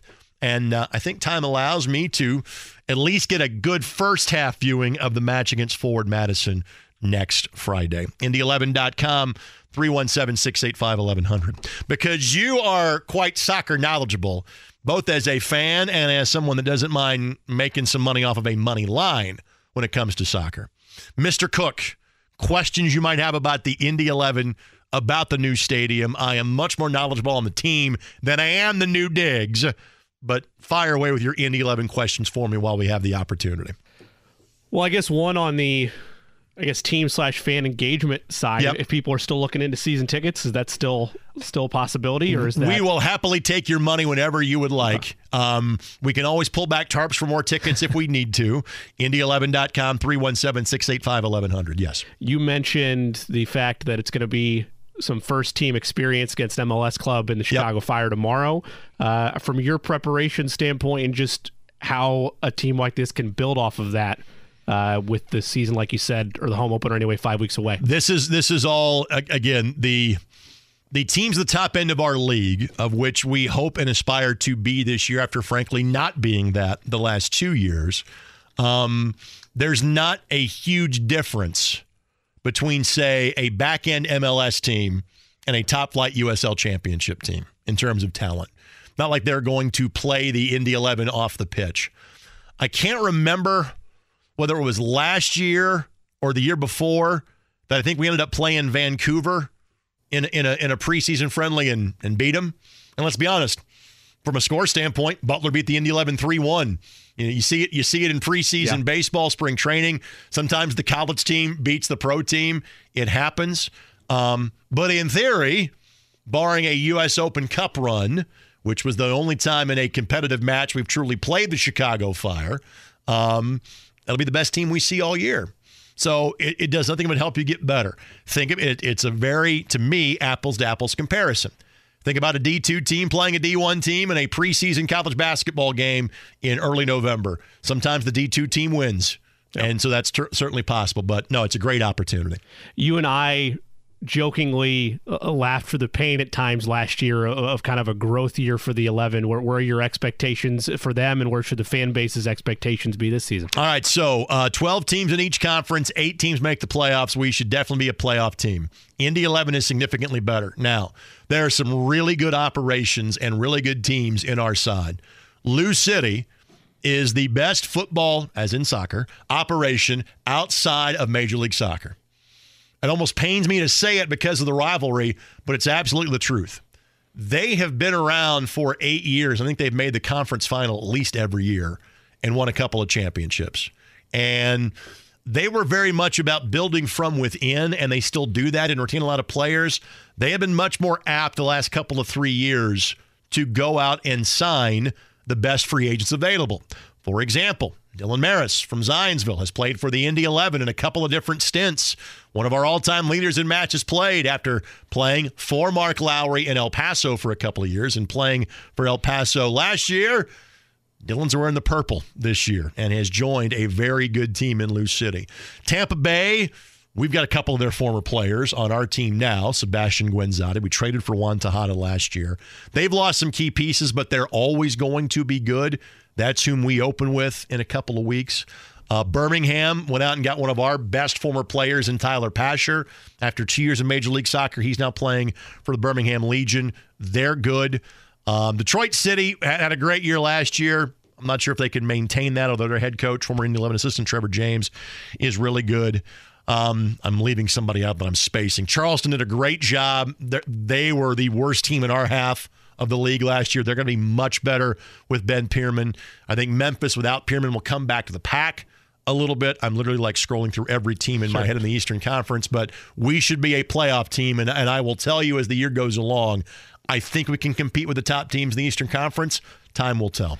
I know we probably don't want to get too much in the weeds with this, but from a broad standpoint, soccer is a game that requires patience depending on your style in terms of scoring. From a scoring standpoint, a pace standpoint, how will the 11 be in that regard this year? Well, it's funny, and everybody in soccer, shouldn't say everybody, more and more teams are playing a high press. And again, for those of you that are not of the soccer persuasion, there's a lot of things from a soccer movement and how you move the ball, albeit hands versus feet. But I've often told people that are wanting to get more into soccer, but maybe have more of a basketball background, folks, you're trying to score against a 2-3 zone. That's exactly what soccer tends to be. So when I say high press, it is very similar to a full court press in basketball. In other words, the analytics of the game, soccer, because of the way it's played, the amount of players on the field, the somewhat random nature of it, seemingly has been the last sport to embrace the analytics revolution. But it is here. And the analytics tell you something that once you think about it, you go, well, duh, that makes common sense. And that is, if you force a team to turn it over or put the ball in a bad situation, probably best to do that as close to your goal as possible. How do you do that? By pressing high, contesting every ball along the back line, and then the team screws up, you got a better chance of scoring a goal because of that screw up, as compared to taking it 75 yards and then trying to score with it in that direction. So I say that, Jimmy, for this reason. Most teams now are high-pressing teams. the Indy 11, with the diamond system they use, it's all about trying to run you ragged and have you make that mistake. In theory, that's a system that nets you 2, 3, 4 goals a game, and that's certainly the way the Indy 11 want to play. I hope I didn't get too deep into the weeds with that. Last question on my end for the casual fan or somebody just trying to get into soccer, and I know that you and I would make the argument, well, any game you want to be out there to see the Indy 11 is going to be a fun time, but maybe 1 or 2 games you have circled as must-see regular season tilts on the calendar. Sure. Race day, as in race weekend, I should say, which will be usually there's the checkered kits day or the racing Indy day. That would be May 27th, and Lou City is the opponent. So we have jokingly said it's the Derby on Derby Day. We played a couple of those before here. Louisville's coming up for race weekend, and so that one will be great. And it will be great in part because Lou City will bring a lot of fans with them. And Indy, we are the noisy neighbors when we go down to Lou City.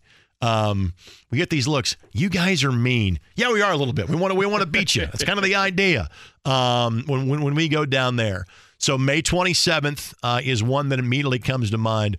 But obviously, Jimmy, all 17 home dates are glorious, and you can find out more at Indy11.com. But off the top of my head, immediately, that's the one that comes to mind. Great questions, by the way. We might need to make the Jimmy Cook, Greg Rakestraw Q&A like a weekly segment on Soccer Saturday. Sounds fun to me. Makes it much easier for me. All right, folks, the rest of the show, it is you and me.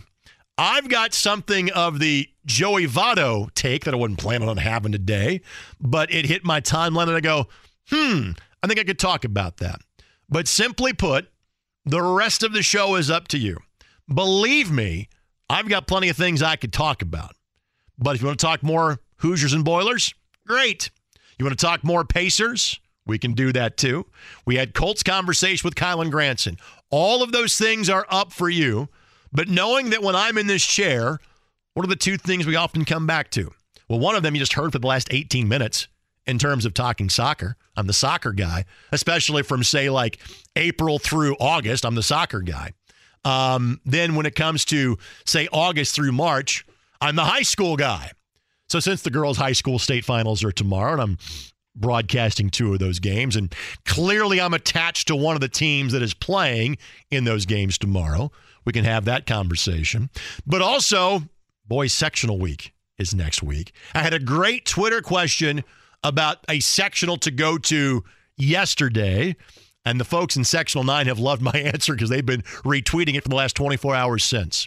So if those 2 things are of interest to you, now's the time because it's open phone lines the rest of the way. 317-239-1070 at Greg Rakestraw on Twitter. Heck, if you know the bat phone, text me here and I'll talk about that too. Me and you for the next 40 minutes on 93.5 and 107.5 The Fan. Oh, the song that you loved and became annoying quickly in 1993. And now because of sprinkles in it, was a Geico commercial, became okay again for a while. This will be replaced by 2 Unlimited. Get ready for this like 2 years later, by the way, as the way too suburban hip-hop track of the year, by the way. Greg Rakestraw, thanks to Jimmy Cook, the brains of the operation over the course of the last couple of days. Who's in on Monday? I have no idea. Won't be me. Been fun to hang with you for a couple of days, but you can always catch my work at iscsportsnetwork.com, or simply put, a high school gym close to you. I'm probably going to be there at least for the next 2 or 3 weeks. Toby on the phone lines wants to talk Colts trade scenarios. I'm down with that. Hello, Toby. Hey, how are you? I'm good, sir. Yeah, I got 2 of them. The first one is it conceivable that they could trade to the Bears Ryan Kelly and 23. I'm trying to think of his name. Kenny Moore. Yep. Or Shaq Leonard for the first pick and still keep the 4th pick. No way. I mean, I think if you trade veterans, what you potentially avoid is more picks further down the draft. But there is no scenario, again, given all of the needs that the Chicago Bears have, There's no scenario where they would not get a high draft pick back. In other words, I could see the Bears trading with the Texans at 2 to get, so that way the Texans could guarantee they get the quarterback that they want. The Colts obviously making a move in terms of getting from 4 to 1 to get the quarterback they want. I don't see the Cardinals. I think the Cardinals, knowing they've got Kyler Murray, and you can, there's question marks there, obviously, but he's going to be their quarterback next year. I think the Cardinals are content to say, you know what, you guys move around. We'll get the non-quarterback that we want or a player that we want at 3. But no, if the Bears are making a trade, they're going to get a pick, top 4, top 5, back for this year's draft. Okay. Let me throw one other scenario at you. Yep. What would the Colts get if they traded down from the 4th pick to, say, between 10 and 15? What could they get if they traded down to that, and then at that level they pick Hendon Hooker out of Tennessee? The Colts would get a nice haul back. What they'd also get is a potential fan riot. And Chris Ballard should not concern himself with what the fans want. Okay, you can't. There's a line that if you coach or you manage a team by way of the fans, pretty soon you'll be sitting with them. So you can't do that. At the same time, I think you have to take the temperature of the room and realize, dude, you've got to get your guy, early in the draft. And there is a difference between the top-rated quarterback and the second-rated quarterback and the third-rated quarterback and the fourth-rated quarterback and on down to 5, a guy that you would mention of that ilk. So, I know Chris has a propensity to trade down. I get that. I don't think that's the time for it. I think now is the time to go up. Okay. Toby, thanks for the phone call, but I appreciate you listening. I appreciate you dialing us up. 317-239-1070 if you want to be a part of the conversation. I saw on Twitter Nate Atkins and Joel Erickson, who cover the team, obviously, for the Indianapolis Star, both kind of saying that earlier today, and kind of that way I have phrased it. And I'm not sitting here, and maybe 2 months from now when I have studied the guys more, I will say that Bryce Young is your guy, or C.J. Stroud is your guy, or Levis or Rich, whatever. I'm not there yet. I am saying this much more of kind of like the generic standpoint of if there's a guy that you feel is your guy, go get him. Go get him to get that guy at number 1, whether that's Young, whether that's Stroud, whatever the case may be. But, the Colts, thankfully, have been in this position. In one sense, I want to say so infrequently, because they drafted Nelson at 6. And then, you got to go back to Luck at 1 in 2012, the last time you were anywhere close to that scenario. But yet you'd also say, hey, if you potentially get yourself to the number 1 pick, take a quarterback 3 times in 25 years or 4 times in 30 years, not many franchises have that opportunity either. We've had that. I'm throwing Jeff George in, by the way, in 90 in talking about that argument there. You can obviously talk about different levels of success in terms of drafting at that number 1 position. But I am much more of I want the elevator going up in terms of a trade, not the elevator going down. That's just me. Steve wants to talk on this subject. Hello, Steve. Hi, how are you, Greg? I really enjoy listening to you and appreciate your knowledge. Thank you, sir. Appreciate that. I haven't heard this anywhere. Is there any interest or thought into looking at Green Bay's Jordan Love? Since if Aaron Rodgers comes back, this guy's been on the bench for 4 or 5 years. Sure. And that way we wouldn't get rid of all our other good players. I mean, we'll have to replace whatever players we give up to move up. It just doesn't seem to make sense. That is it's an outside possibility, and I think Love is in his 2nd year or his 3rd, which would mean he would have 2 or 3 years left on his rookie deal. And I've lost track of exactly how many years he's been on the pine collecting dust at this point. And he is the guy, maybe because of the region of the country that he played in or the way that he played is almost seemingly like the Josh Allen guy. Like, hey, you're not sure what you have in him, but you've got something. Steve honestly believe if the Green Bay Packers were completely honest with you, they would prefer that Jordan Love is their quarterback next year and that Aaron Rodgers goes someplace else. I think there is an acknowledgement of how great Aaron Rodgers has been in Green Bay. I think there is also kind of a tiredness or simply an acknowledgement of, hey, it's been 16 great years. It's time for us to go in a different direction. Thank you, and let's move on. So would I be interested in a Jordan Love scenario here? I might be. Could you get him for less than, say, the number 4 pick in the draft? Yes, you could. Honestly, I think he's the starting quarterback in Green Bay. I think Rodgers is going someplace else, to be honest with you, Steve. Okay, well, thank you for your time. I appreciate it. Steve, thanks for calling us up. I appreciate you. Keep those Colts phone calls coming or tweets if you'd like as well. At Greg Rakestraw on Twitter, email the program, Greg at 1070 The Fan, or dial us up at 317-239-1070. Phone calls this segment and the next. The other thing that I will share with you, and again, I really hadn't planned on talking about the Cincinnati Reds today. I thought that my baseball conversation would likely be capped by having Brandon Gaudin on the program. And if you missed it, podcast available now, 1075thefan.com. Brandon, now the new television voice of the Atlanta Braves. I've watched less Reds baseball over the last couple of years. My favorite baseball team now for 40 years, just because I'm to an age, I'm like, listen, if you're not going to be competitive, you're not going to get my attention. You're not going to get my time. But this was pretty cool when the Reds put this out on Twitter about 35 minutes or so ago.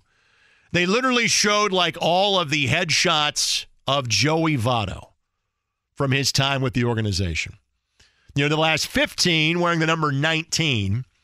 The previous 2 not having a number, just knowing he was, to use the Colin Cowherd phrase, hot minor league prospect. And when I tell a Joey Votto story, I was fortunate to be on the call of one game of his for the Louisville Bats for the Indianapolis Indians, maybe 06, 07, somewhere in that time. And Joey hit a ball between the 405 and 418 signs at Victory Field that never got more than, say, 15, 20 feet above the ground, and literally was hit so hard as a line drive that when the ball hit center field, the fence, the padded fence, it left a dent in it as it hit him. I'm like, you know what?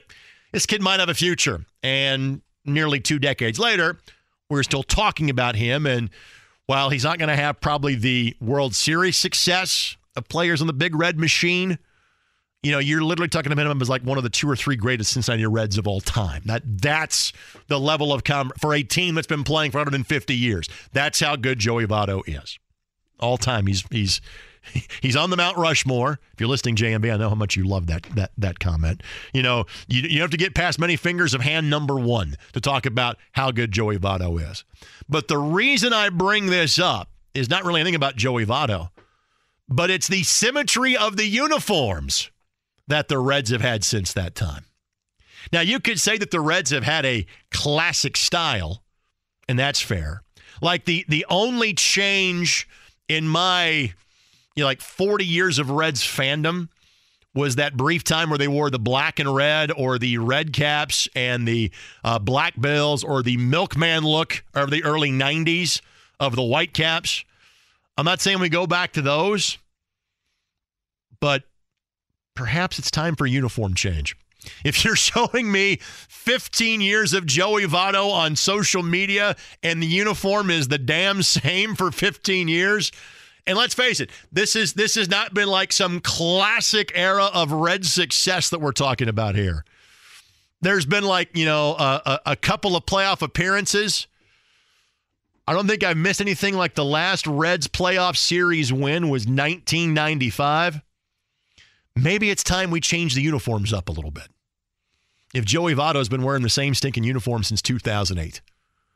And I realize it's not a visual medium, and I'm not a fashion designer. I'm not sure what I would do differently, but maybe, just maybe, we tweak those a little bit. If Joey's been in the same uniform style since 2007. Just some fodder for thought. on this Friday afternoon. Let's take this quick time out. When we come back, we'll wrap up the phone calls, the tweets, we'll recap the guest, and we'll talk to you, whatever it is you want to talk about. 6 great guests yesterday, 5 of them today, just you and me the rest of the way on 93.5 and 107.5 The Fan. I saw Montel Jordan in concert at the artist formerly known as Deer Creek. He was not the headliner. He was part of a 3-act show. Pretty sure Boyz II Men was the headliner in the summer of 1995. 6'8", indeed, he stood. Greg Rakestraw is my name, Jimmy Cook on the 1s and 2s, and Jimmy was kind enough to participate in an Indy 11 Q&A with me about 25 minutes ago. This portion of the program is what you're used to. Jimmy wants to make you some money. The Jay Cook Plays of the Day. This is me, all right? I'm not a athlete. This is my way. This is how I win. Today's plays of the day, we will stay in the NBA. We're going to take the Sacramento Kings +8 as they are in L.A. against the Clippers. Also going to take the Cleveland Cavaliers money line. They are on the road against the Hawks of Atlanta. It's not posted yet, but I assume it'll probably be around 23.5 or so when it is posted. That's just how college basketball betting works in the state of Indiana. I'll take Trace Jackson Davis's over tomorrow for Indiana against Purdue. Those plays on Twitter at the J Cook. Now, is this the part where I get to brag on my picks as well? Can I offer some picks? Always. Well, how about this for very well-timed emails? Obviously, you're familiar with our buddy Alan Karpik of goldenblack.com. Yes. For the last 10 years or so, I have been invited to play in something called Media Mania, where every week during the football season, every week during the basketball season, I am asked to pick 5 games. Myself and 20-ish, 25, 30 media personalities, sponsors, people that know people, etc. And there are weekly winners and there are year-long winners. James, you want to guess who this week's winner of Media Mania that gets dinner at an Arnie's location across the state of Indiana might be? I'm going to take a guess and say one Greg Rakestraw. Hey! Got all 15 right. So there's 5 games. Blind squirrels find nuts from time to time. 5 games, like the most confident game you have, you put a 5 on. 4, 3, 2, 1. Now, I was actually leading the season-long competition, and I myself had a Purdue at Maryland and Northwestern week. I think I had 5 the previous week. Ooh. I stunk out loud. I was the Baltimore Ravens in October of 2000. Monsters of the Midway for 4 months. God awful for a month. That was me. I have rebounded with a perfect score last week. So with that, would you like to hear my 5 picks for upcoming college basketball games? Give it to me. All right. In order, I'm gonna take this like 1 through 5. Okay. And again, these aren't with the spread. This is straight up. Okay. Because we're just playing for pizza. We're gonna pick them straight up. Okay. Number 1, Northwestern will win at Maryland. Write this down, Jimmy. Number 2, Rutgers has been a great story. They are off the rails because of an injury. I like Steve Peichel. I like the Scarlet Knights a lot, but they've been struggling lately. Give me Penn State to win at home against Rutgers. Game number 3 is Michigan State and Nebraska. And Michigan State has been, again, on this emotional roller coaster. I've told you the last couple of days, I didn't expect Indiana to actually win at Michigan State on Tuesday, and they didn't. I think Michigan State comes down from that. And frankly, you may not have been paying attention because, frankly, nobody pays attention to Nebraska basketball. But the Huskers have been playing better as of late. They've been picking up some wins. I'm going with hashtag Nebrasketball to beat Michigan State coming up when they play. Now, Purdue's games are always included. My number 4 pick is for Purdue to win in Madison against Bucky, which has not been easy for Purdue. They've had a little more success there than Indiana has had over the years. But obviously it was a Wisconsin team that does have Connor Received and having a great freshman year, but not what they have been. I've got Purdue to win at Wisconsin. And then for my lock of the week. Purdue beating Indiana at Mackey Arena. The southern half of the state is swearing at me as we speak. And probably a good chunk of the northern half of the state as well. So there you go. Those are my 5 picks. Sure to go wrong, because once you start bragging about one great week of the picks, it all goes in the tank. By the way, the media standings for this year kind of look a lot like the middle of the Big Ten.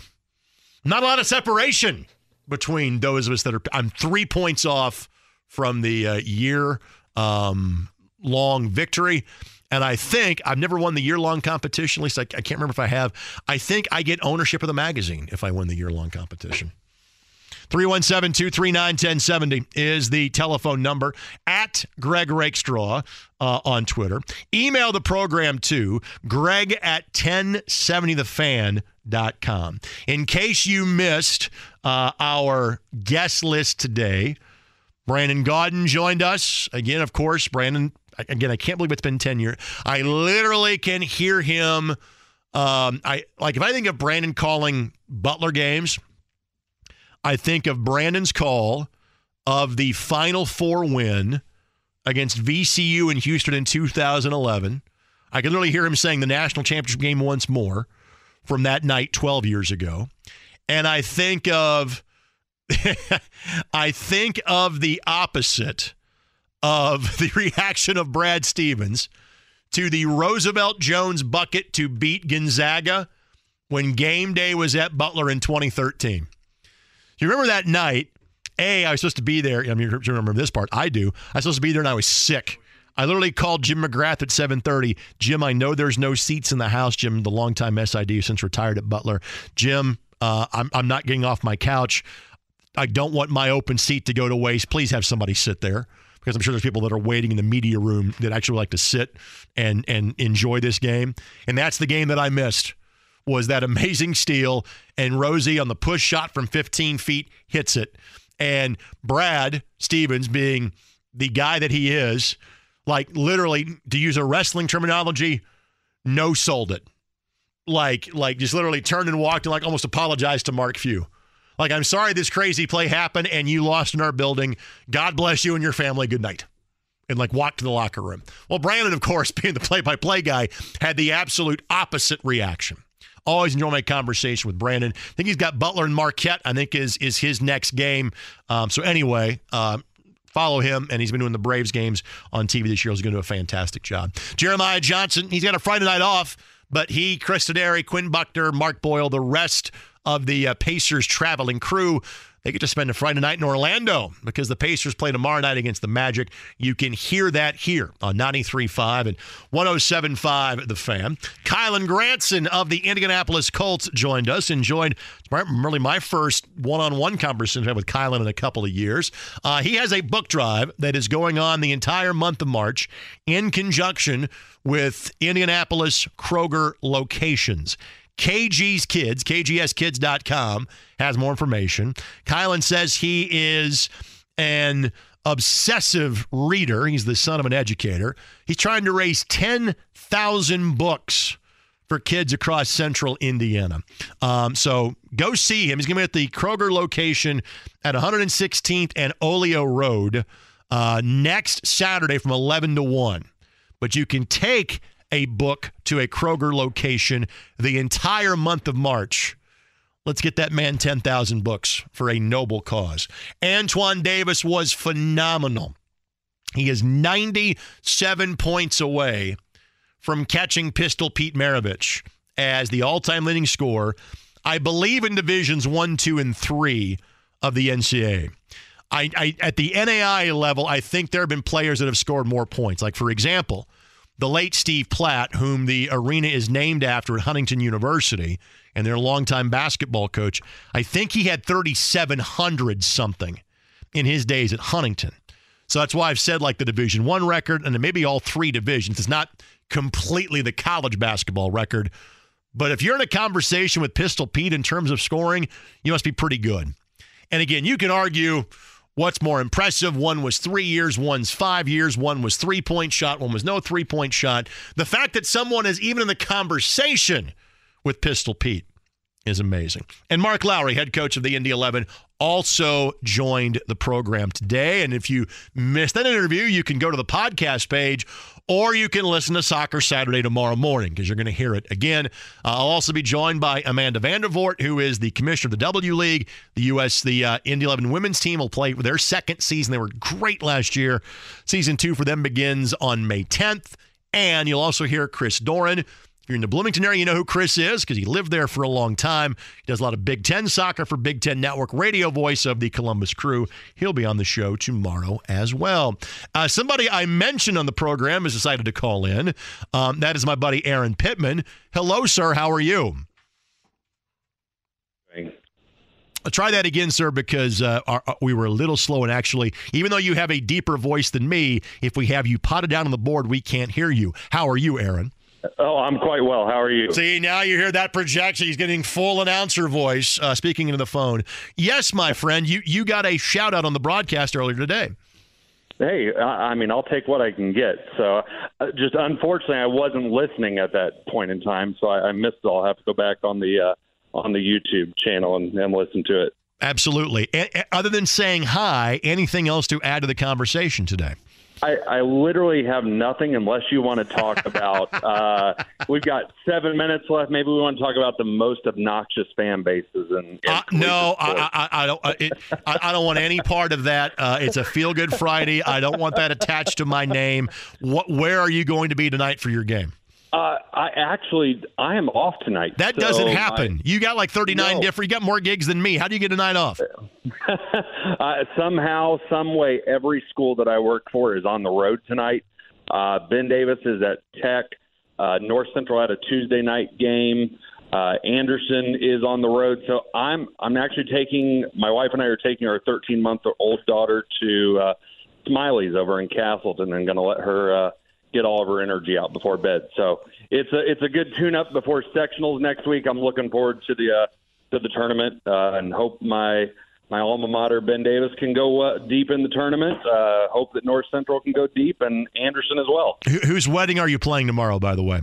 I have no wedding tomorrow. Matter of fact, I am announcing, non-sports related, I am announcing a drumline competition out at Decatur Central High School. So I have a long 11-hour day ahead of me tomorrow. You'll crush it, I'm sure. Thanks for calling, my friend. Appreciate you. Absolutely. Thank you. My buddy Aaron Pittman. Follow him on social. Virtual Announce is where you can find him. And also a shout-out. The reason I brought Aaron up is that people said, hey, favorite PA announcer, hey, favorite atmosphere, favorite gymnasium, etc. And I said, Aaron's my favorite PA guy. My buddy Chad Nickham is a close second. And Chad will be doing the girls basketball state finals tomorrow at Gamebridge Fieldhouse. Chad does the Hall of Fame Classic, does a lot of the IHSA state finals at this point. But those are two guys. You hear them in a high school game. Chris Keys would be in that mix. There's a bunch of stuff with Lawrence Central University, et cetera. There are a lot of great guys that get behind a microphone, not even from a play-by-play standpoint, but simply from a standpoint of on a public address system. Much like we have a lot of great coaches and great talent and great gyms, we got good people rocking a microphone as well. Couple of quick things from Twitter before I exit stage left. From CB, what were your 5 picks again? Apparently Steve thinks I'm going to make him some money. Just know that these are not legally binding, okay? If you lose money, maybe I'll give you my Arnie's gift card or something like that. Northwestern wins at Maryland. Penn State beats Rutgers. That game's in State College. Nebraska in Lincoln beats Michigan State. Purdue goes on the road and beats Wisconsin. Purdue at home beats the Indiana Hoosiers. And finally from Jim, you wore me out just by sharing your schedule for the next couple of days. Jim, I would not have it any other way. I get paid to go to ball games for a living. Life's pretty good. And tomorrow morning, I get to be on the call of my hometown, my high school, playing for a state championship. And remarkably, it is the 3rd time I have gotten to do that in the last 8 years. Can't fathom that. I got to go watch him practice and took my mom with me to that practice earlier today. That was pretty cool, too. Almost as cool as hanging out with you guys for 3 hours. Thanks for putting up with me. JMB comes up next.